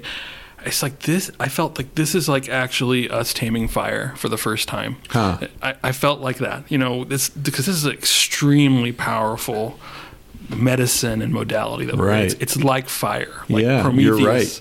You're right. Yeah, it's very much. Yeah, it's powerful stuff, and it's like are we going to burn down whole town? When we tamed fire, we could burn down the whole town, and everything wouldn't. Or we have like fire safety plans, and and allowed areas of fire, and a proper approach to it. So I hope people will start to see that and read that and model that, because that. Built into that code is a lot of these safety issues, psychological safety, like boundary issues, what kind of relationship you want to have with people before, during, after, preparation, integration, cultural appropriateness, all of that's there. There's so much sexual abuse associated with the ayahuasca centers in Peru. A lot of dudes think they're, your healing involves me fucking you. Horrible. Yeah. That's the sad truth. Yeah. So people really do need to be careful. I was talking to a friend the other day, and this relates to what we're talking about, like trying to find a place for these natural evolved needs that we have. I was talking to a friend the other day who, I can't remember who it is, but he was talking about a conversation he had with someone who worked with gangs in LA. And he said he or she said to this anthropologist, why they're shooting each other, right? Like, they aren't the problem. Why aren't they going to Beverly Hills and shooting some white people, some rich people who are actually, behind this structural inequality that is causing so much of their suffering? And, I've always thought of that as like the typical divide and conquer thing, and, the same thing the British and the French and everybody, the colonialists did in Asia and Africa, like divide them up, make sure there's a lot of conflict in these, countries so that they can't rebel. But what this anthropologist said was that there was a death wish, that these teenagers have a death wish. And what he meant was not for death itself, but for a symbolic death. That's right. That teenagers want to die so that they can be born as adults, right? And it makes so much sense. You look at, basically any traditional tribal people, they have rituals. They have a renaming. Often the rituals involve some sort of altered state of consciousness where the kid will go off and eat some mushrooms or peyote or whatever, and then come back and describe the dreams, or fasting, and the shaman will give them a new name, a new identity, and it's a new life. I never thought of that, but so much of the depression and the suffering of teenagers is that they want to die. They want to be done with being a child. That's right. God, and we don't give them a structure for that. That is such a really, really fundamental point about how this work will be part of how we can reintegrate back into being like human beings that are to go through development. That's what the Bwiti did in Africa, Gabon, with Ibogaine. It's a liminal. It's a rite of passage. Rites of passage. Yeah, you have to die. You have to have and it's extremely high risk. I mean, emotionally, when you're falling into that hole.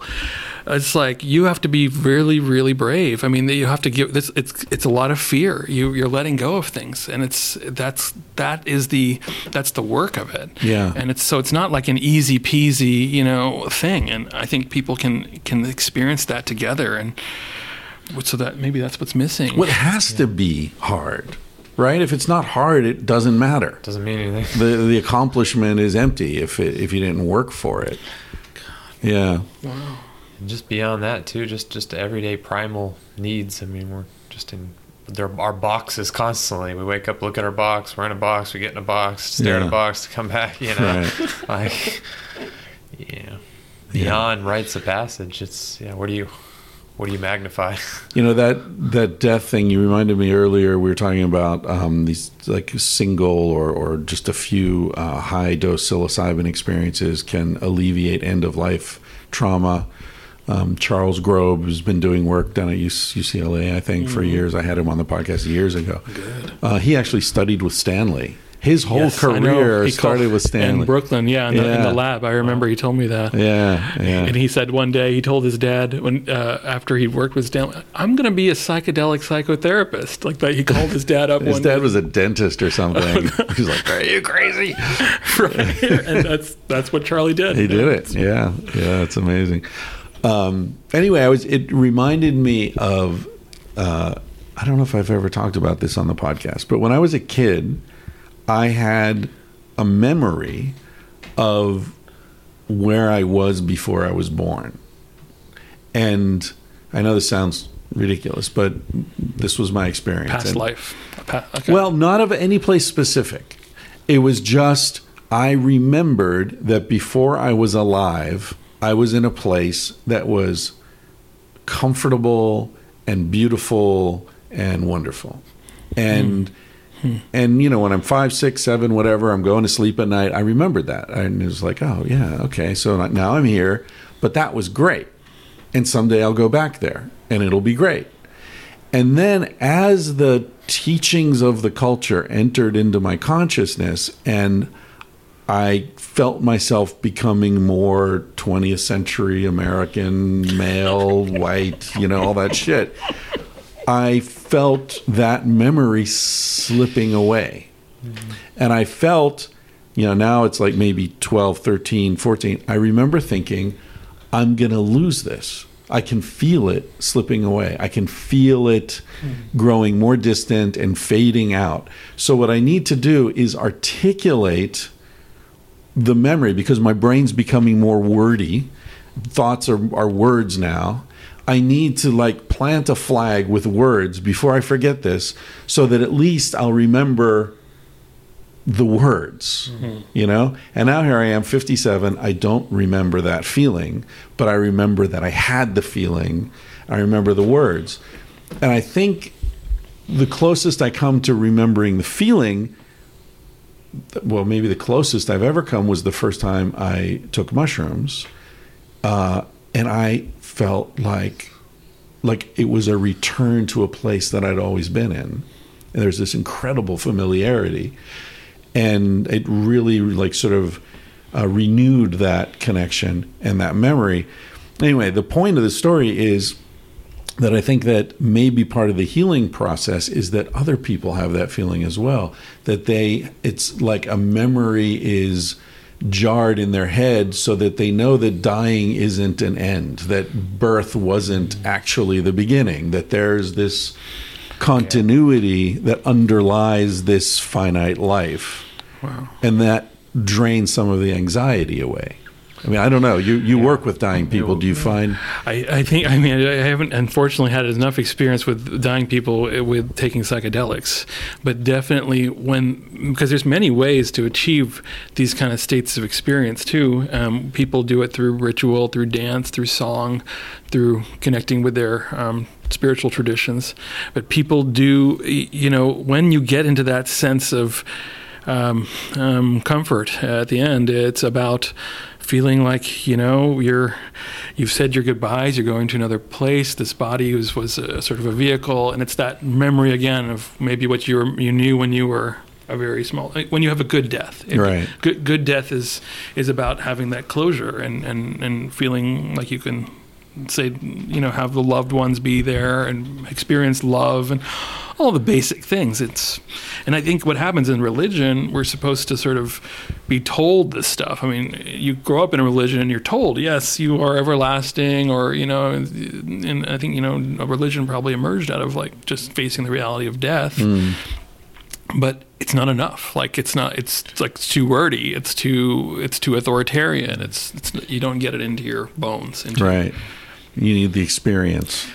Yeah. I think you hit it on the head. I mean, from what I see with people, I mean, you can read all the books and intellectually know it, but with these, it's sort of an embodiment, a full knowing. From the people I've seen with the ketamine and sort of other medicine, it is just realizing that just the constant state of impermanence and change, but that nothing's ever created or destroyed. It's just sort of lives on. So people are stripped down to just awareness. They realize that you take away everything, there's still awareness, and with that awareness, remembering that there was awareness before.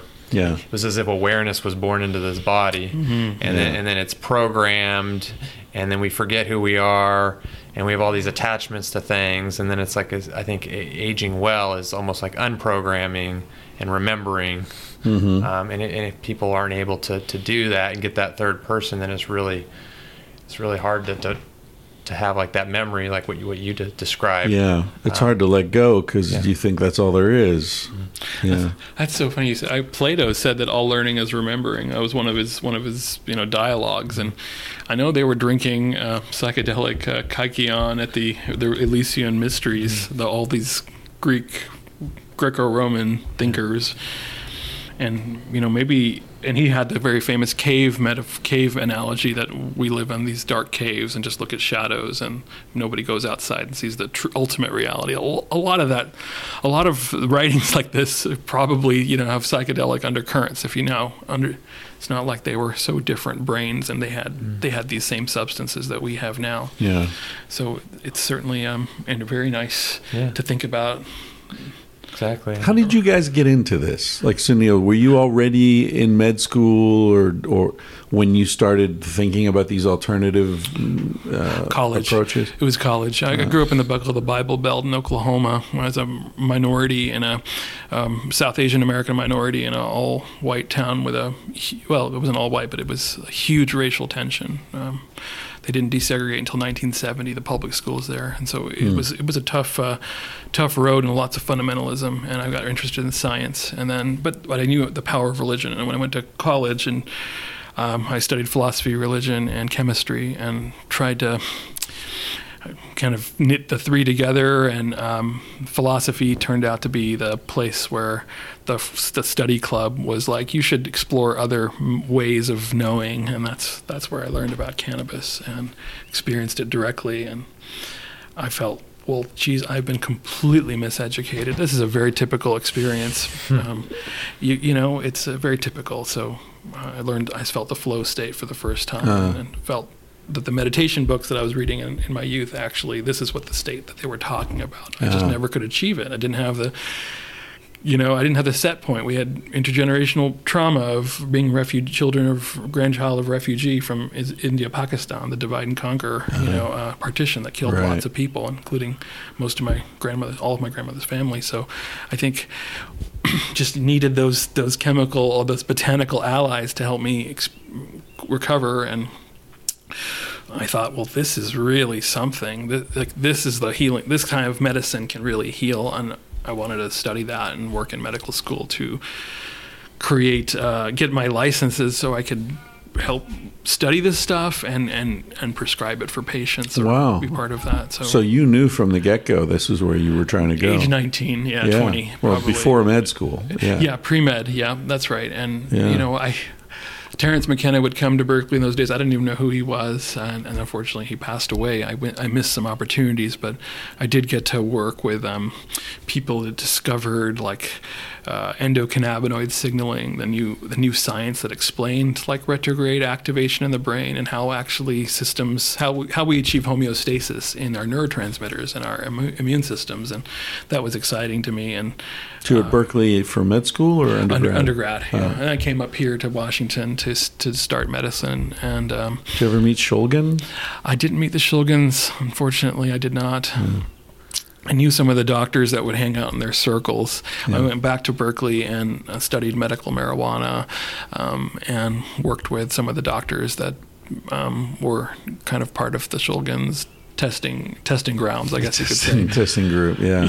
Sasha Shulgin was the chemist who sort of reinvented MDMA when in the 70s, I guess, somewhere. And yeah, so people who don't know about him, Google him. He just died a couple of years ago. He was fundamental to a lot of the things we're talking about. And he's a pioneer also in sort of the freedom to explore your consciousness as a fundamental human right, including through chemicals you make in your lab, if you so choose. If you're a genius. Yeah. I mean, there's high risk with that, but I think there's he was a really strong believer in the importance of being able to explore your different states of mind, and it was amazing person that even collaborated with the DEA, and they were friends, chemist collegiality. Yeah.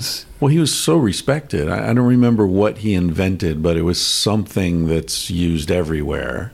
Mm-hmm. And the company, I think it was 3M maybe. He worked for Dow. Oh, was it Dow? Right, yeah. Oof, evil. But they basically said, we'll pay you for the rest of your life to do whatever the fuck you want. Just don't ask us for any of the money we're making on your invention. Yeah. Yeah, so he had a lot of cover, I think, because he was so successful, before he became a freak. Yeah, I was lucky to be in a place that really, Berkeley had a lot of people that were pushing the envelope like that, and it was just, I guess, in the air.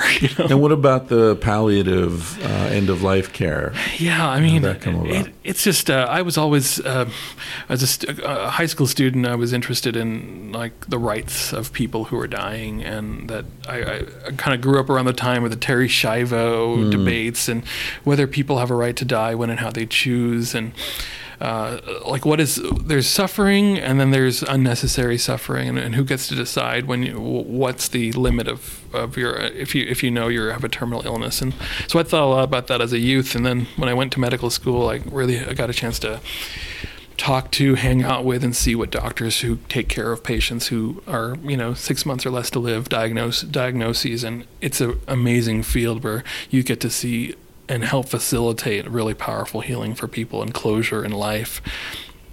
And I felt like that's a good area of medicine that really was very integrative. You had spiritual health, you had physical health, emotional health, psychological, and it was very it was a place where you could do a lot. A little went a long way, and it was. You just used the word healing in a very interesting way.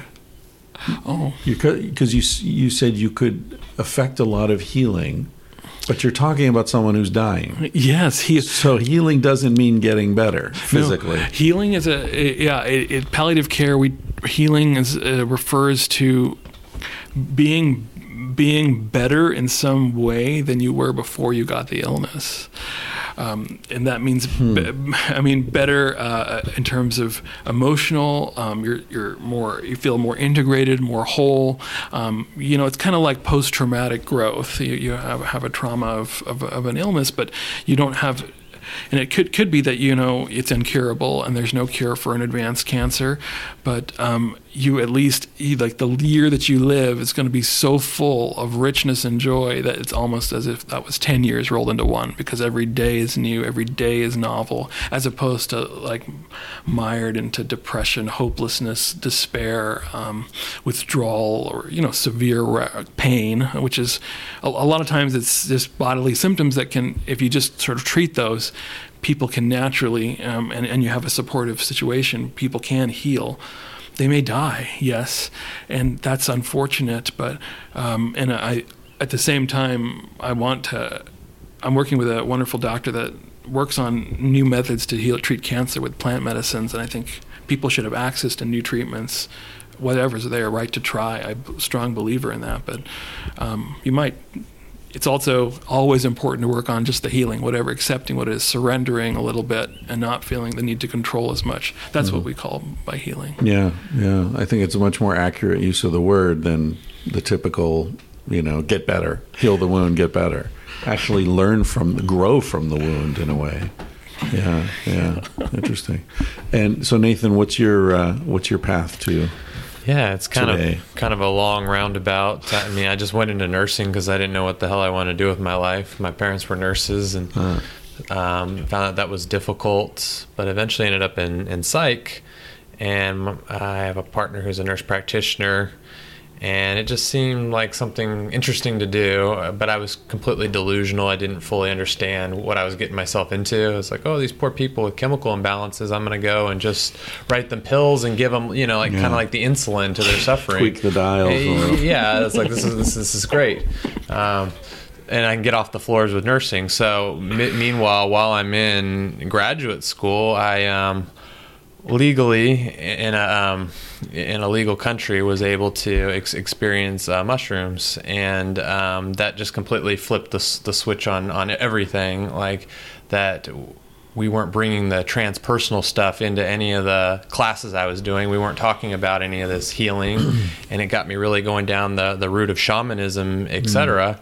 And kind of in the midst of everything, my brother had a psychotic break, so I'm working on the psych floors in downtown Seattle, and it just changed my relationship with, how I understood mental health and also psychosis, and it just gave me more hope because I was looking in other avenues.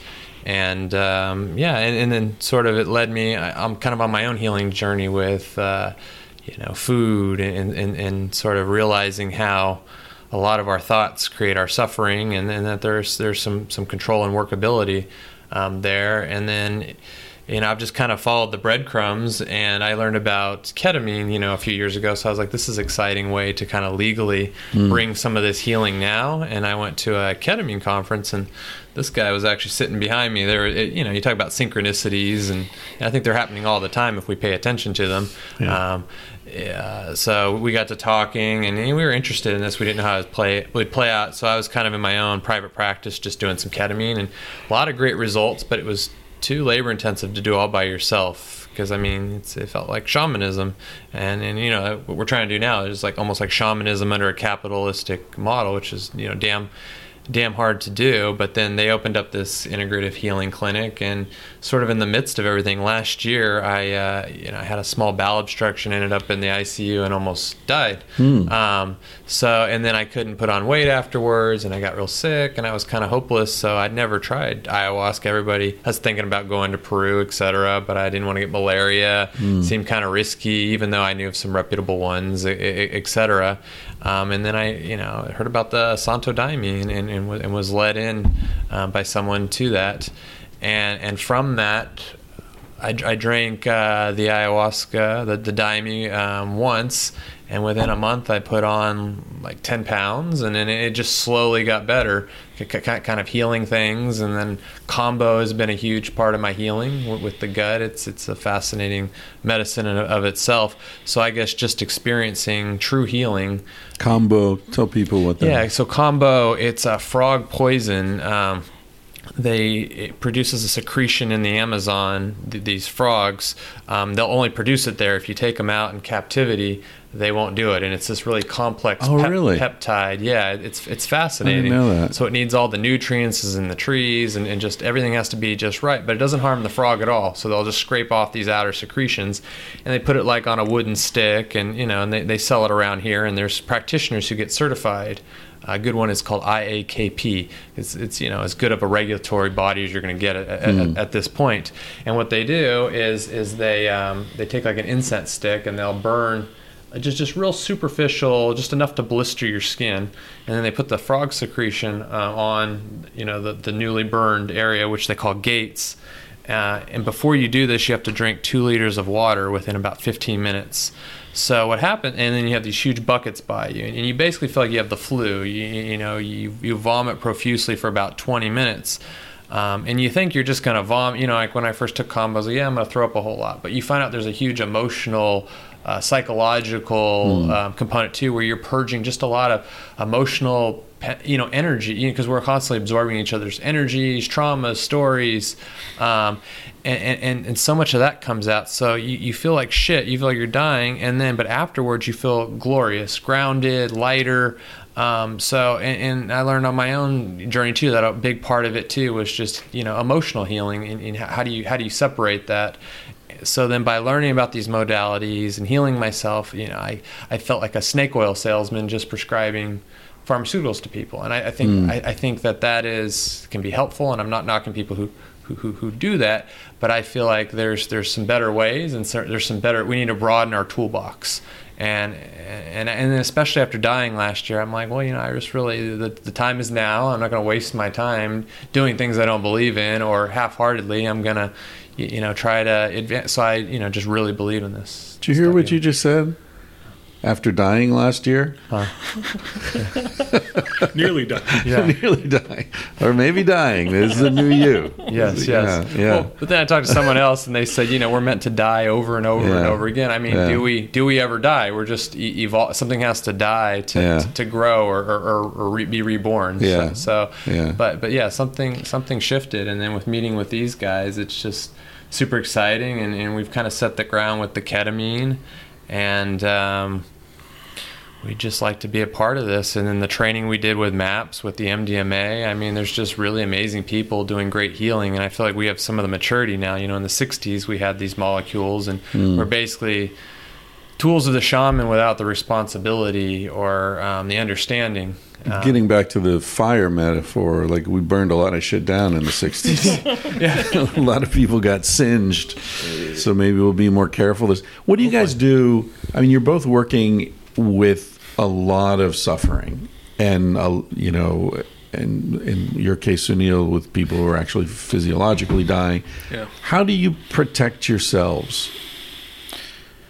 Yeah, the care of the carers is a really important work, and we try to every day for each other, like spend an hour listening to, talking about our day for that day, and checking in in a circle where all the students and senior doctors, junior doctors, the front office staff, we all do a daily check-in together. Good. At the same time, and we do some breathing together, and to sort of ground ourselves before we talk and share, and then we do a closing circle too, where we put our hands around each other and just sort of breathe together.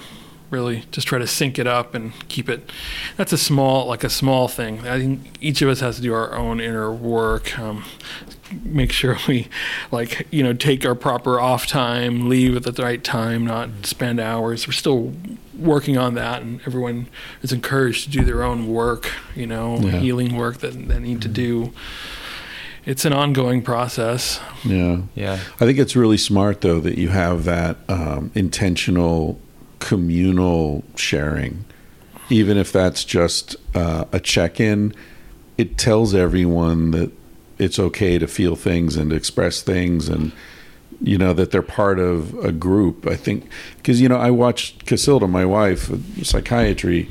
She had none of that, and for 20 years she just took it all alone. Yeah. And she'd share some with me, but that's not the same thing. I don't know those patients. Sure. I don't know. I haven't been in a room with them, and I think it takes a real toll. It's like a little poison every day, and. Absolutely. I mean, for me, it's extreme self-care, but even with that, it's still a challenge, because a lot of times people who are doing this kind of work tend to be empaths. They're more sensitive people, so they feel. I think everyone underestimates, sort of the empathy of some people. Some feel so deeply to where almost like the barrier between the other and them, it comes meshed together, and then you take that on. So it's like how to move that energy out of yourself too. So I think it's just essential to be doing their own work and taking great care of yourself, and then have other people to work with too, to shift it. I mean, some people have techniques where they kind of almost picture like kind of a barrier around them, or wear protective stones. So I think it's kind of the journey of the healer, though, to figure out how to modulate that, because I think so many times then the healers get sick themselves. And that's actually a common theme with the healer, where they'll have illnesses, etc. But sometimes it's like some people say you can only take people as far as you've been. I think there's some truth to that in some ways, that not necessarily that you can't be helpful or supportive, but to be super effective on certain levels. So I think some of becoming a better healer too is like getting sick, taking on things, and then the wounded healer is the most powerful. Renegotiating, so you can, I think, go through that. You get stronger, and it's a constant work in progress, I think. I remember I was like 14 or so. I did a lifeguard training thing, and I remember being amazed and just like terrified when they explained that when you swim up to someone who's drowning, sometimes you have to punch them in the face because they will drown you. They're so desperate, they'll crawl up on your head and they won't let go of you, and you'll drown under them while you're trying to save them. Wow. So you swim up to someone, and before you get within their reach, you go underwater, you grab their ankles, you twist them around, and you come up their body in control. And you know, it's like you're mugging someone. Wow. You need to totally dominate them or they'll kill you. Wow. I'm not saying that's applicable to your therapy. Fascinating. But like the desperation of someone who's really sick and flailing about can be deadly to someone who's trying to help them. So true, and they don't teach that. It almost has to be, you know, acquired, you know, because you can go the other way where you're not empathetic enough and you're too cold, and but people can tell, and it's like, you know, meeting them enough, and I think also being selective of who's worth your energy, because you can't work with everybody. You only have so much energy. There's a triage that has to happen. Who's worth it? Who can you realistically help? And then, but ultimately they have to help themselves. I think I like what this great Buddhist teacher Jack Kornfield. This helped me early on in my career because I had sort of a savior complex. I felt like, I have to help them, or it's some sort of a value thing on me and my care if they're not getting better. But he talked about, you know, you plant seeds, but you try to get attached to the results and realize that some of the seeds you plant, they may take root later. But that's all you can do is plant the seeds, and then I think at the same time, protect your energy and save enough for yourself and take as good a care of yourself as you're doing the others. If there's the imbalance, then you can't truly be that medicine. It suffers, and people, you know, pick up on that. Yeah, for sure. Easier said than done. Yeah, well, it's a lifelong training, right? You guys, if people are listening to this and they want to reach out to you, or they want to, I know you're working up to a trial. Yeah, there's a couple of Dr. Standish, my partner. She's a naturopath and a PhD.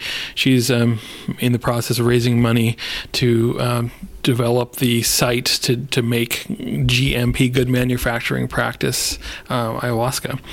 It's under MAPS's sponsorship, so people can go to I think it's maps.org, and they can donate over there for this project, and they get fiscal 501c3 tax exempt donations to support this amazing research that I think will help to bring a really powerful medicine to more people and help bridge this world. At maps.org, you can donate just to MAPS, which then they use your money however, you know, in different things. You can choose a specific trial you want to work That's with. right. We're still building the website, the page for that, but right now you can write for ayahuasca development and maybe mention AIMS, and that will help to earmark it for AIMS, for our clinic's ayahuasca research. Right.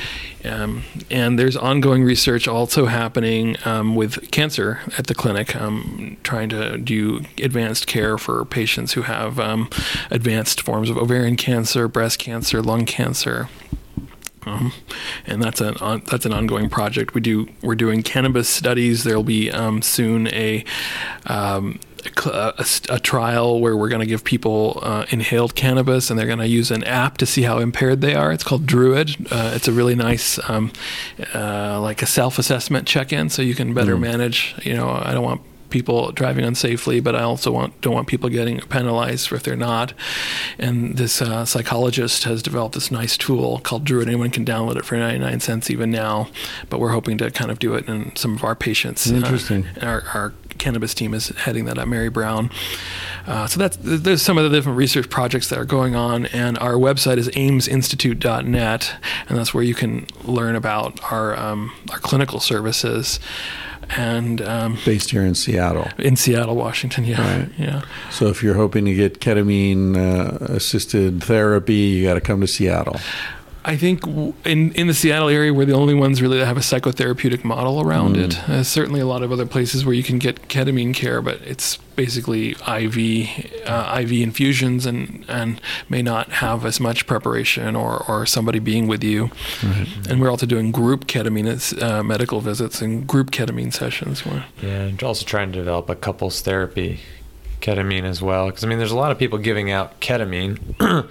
but they don't properly screen or give you the integration. They're just kind of running you through. They're still seeing it through the lens of the pharmaceutical industry. It's just insert this chemical, this has this response, and that's much what they're trying to do with the S-ketamine. I don't know if you've heard of the nasal spray that came out. Oh, right. Because ketamine got breakthrough approval for depression, so they basically want people to come in, and they've jacked up the prices on this old drug. They isolated just one component of it. It's totally just a marketing ploy, and they want people to just take the drug and then observe just sit in the office for a couple hours and then leave. But it's like a huge missed opportunity. There's so much that can be done while they're under this, and then they want people to do it kind of daily or frequently. It's like our model is for a short period of time.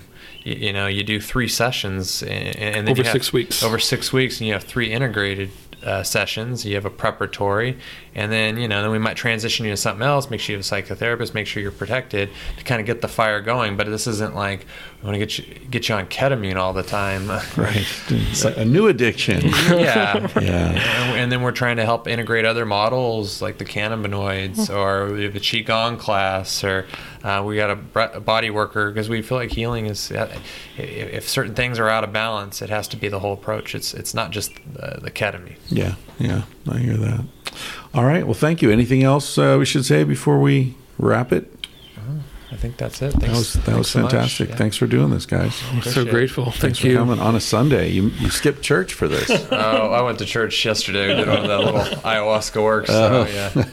The other church. Yeah. All right, thanks. All right, I hope you dug that. Smart guys, huh? Ames Institute in Seattle.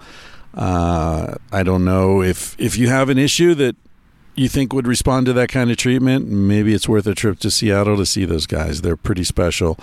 If not, hopefully there are similar therapeutic approaches near you.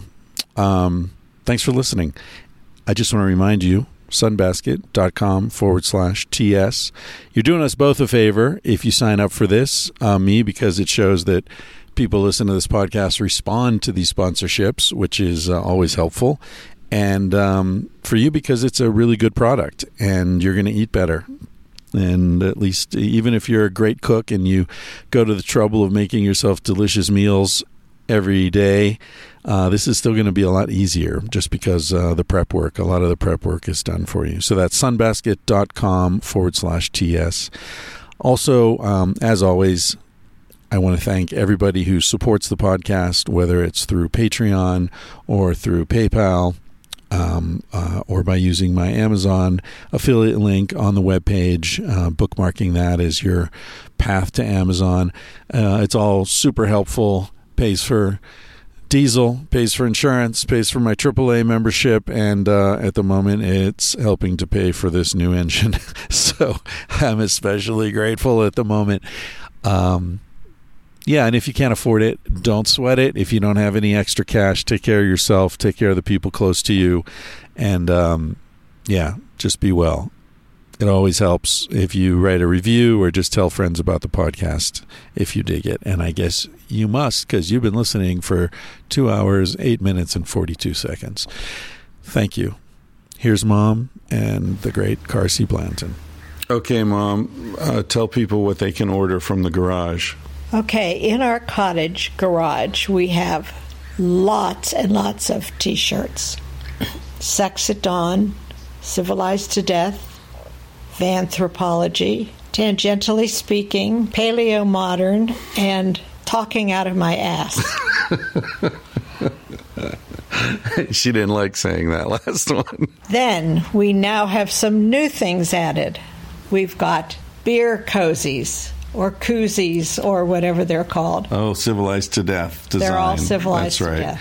We have stickers and car decals, right? Yes. Okay, there you have it. That's Julie, my mom. He said, baby, what's a big deal? Feel what you want to feel. Say what you want to say. You're gonna die one day.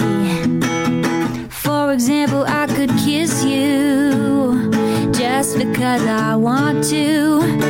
What's the difference if you turn away? I'm gonna die one day. Why do you waste your time thinking thinking about your reputation, trying to meet an expectation, wondering what they're gonna say. When everyone you've ever known is headed for a headstone, I don't wanna give the end away, but we're gonna die one day. Your body is an animal, doesn't ask for much. A little music and a soft touch. Why don't you let it out to play? Your heart is in a bird cage, singing in your chest. You wanna shut it up but give it a rest. You're gonna die one day. Why do we waste our time thinking about a reputation, running from a confrontation, wondering what we ought to say? When everyone we've ever known is headed for a headstone, I don't want to give the end away, but we're gonna die one day. We're gonna die one day. We're gonna die one day. So baby, what's a big deal? If you wanna be free, say what you wanna feel. Spend the night with me. I'm gonna take you up in my arms, and if we must go down, we'll go singing to the smoke alarms. We'll dance into the ground.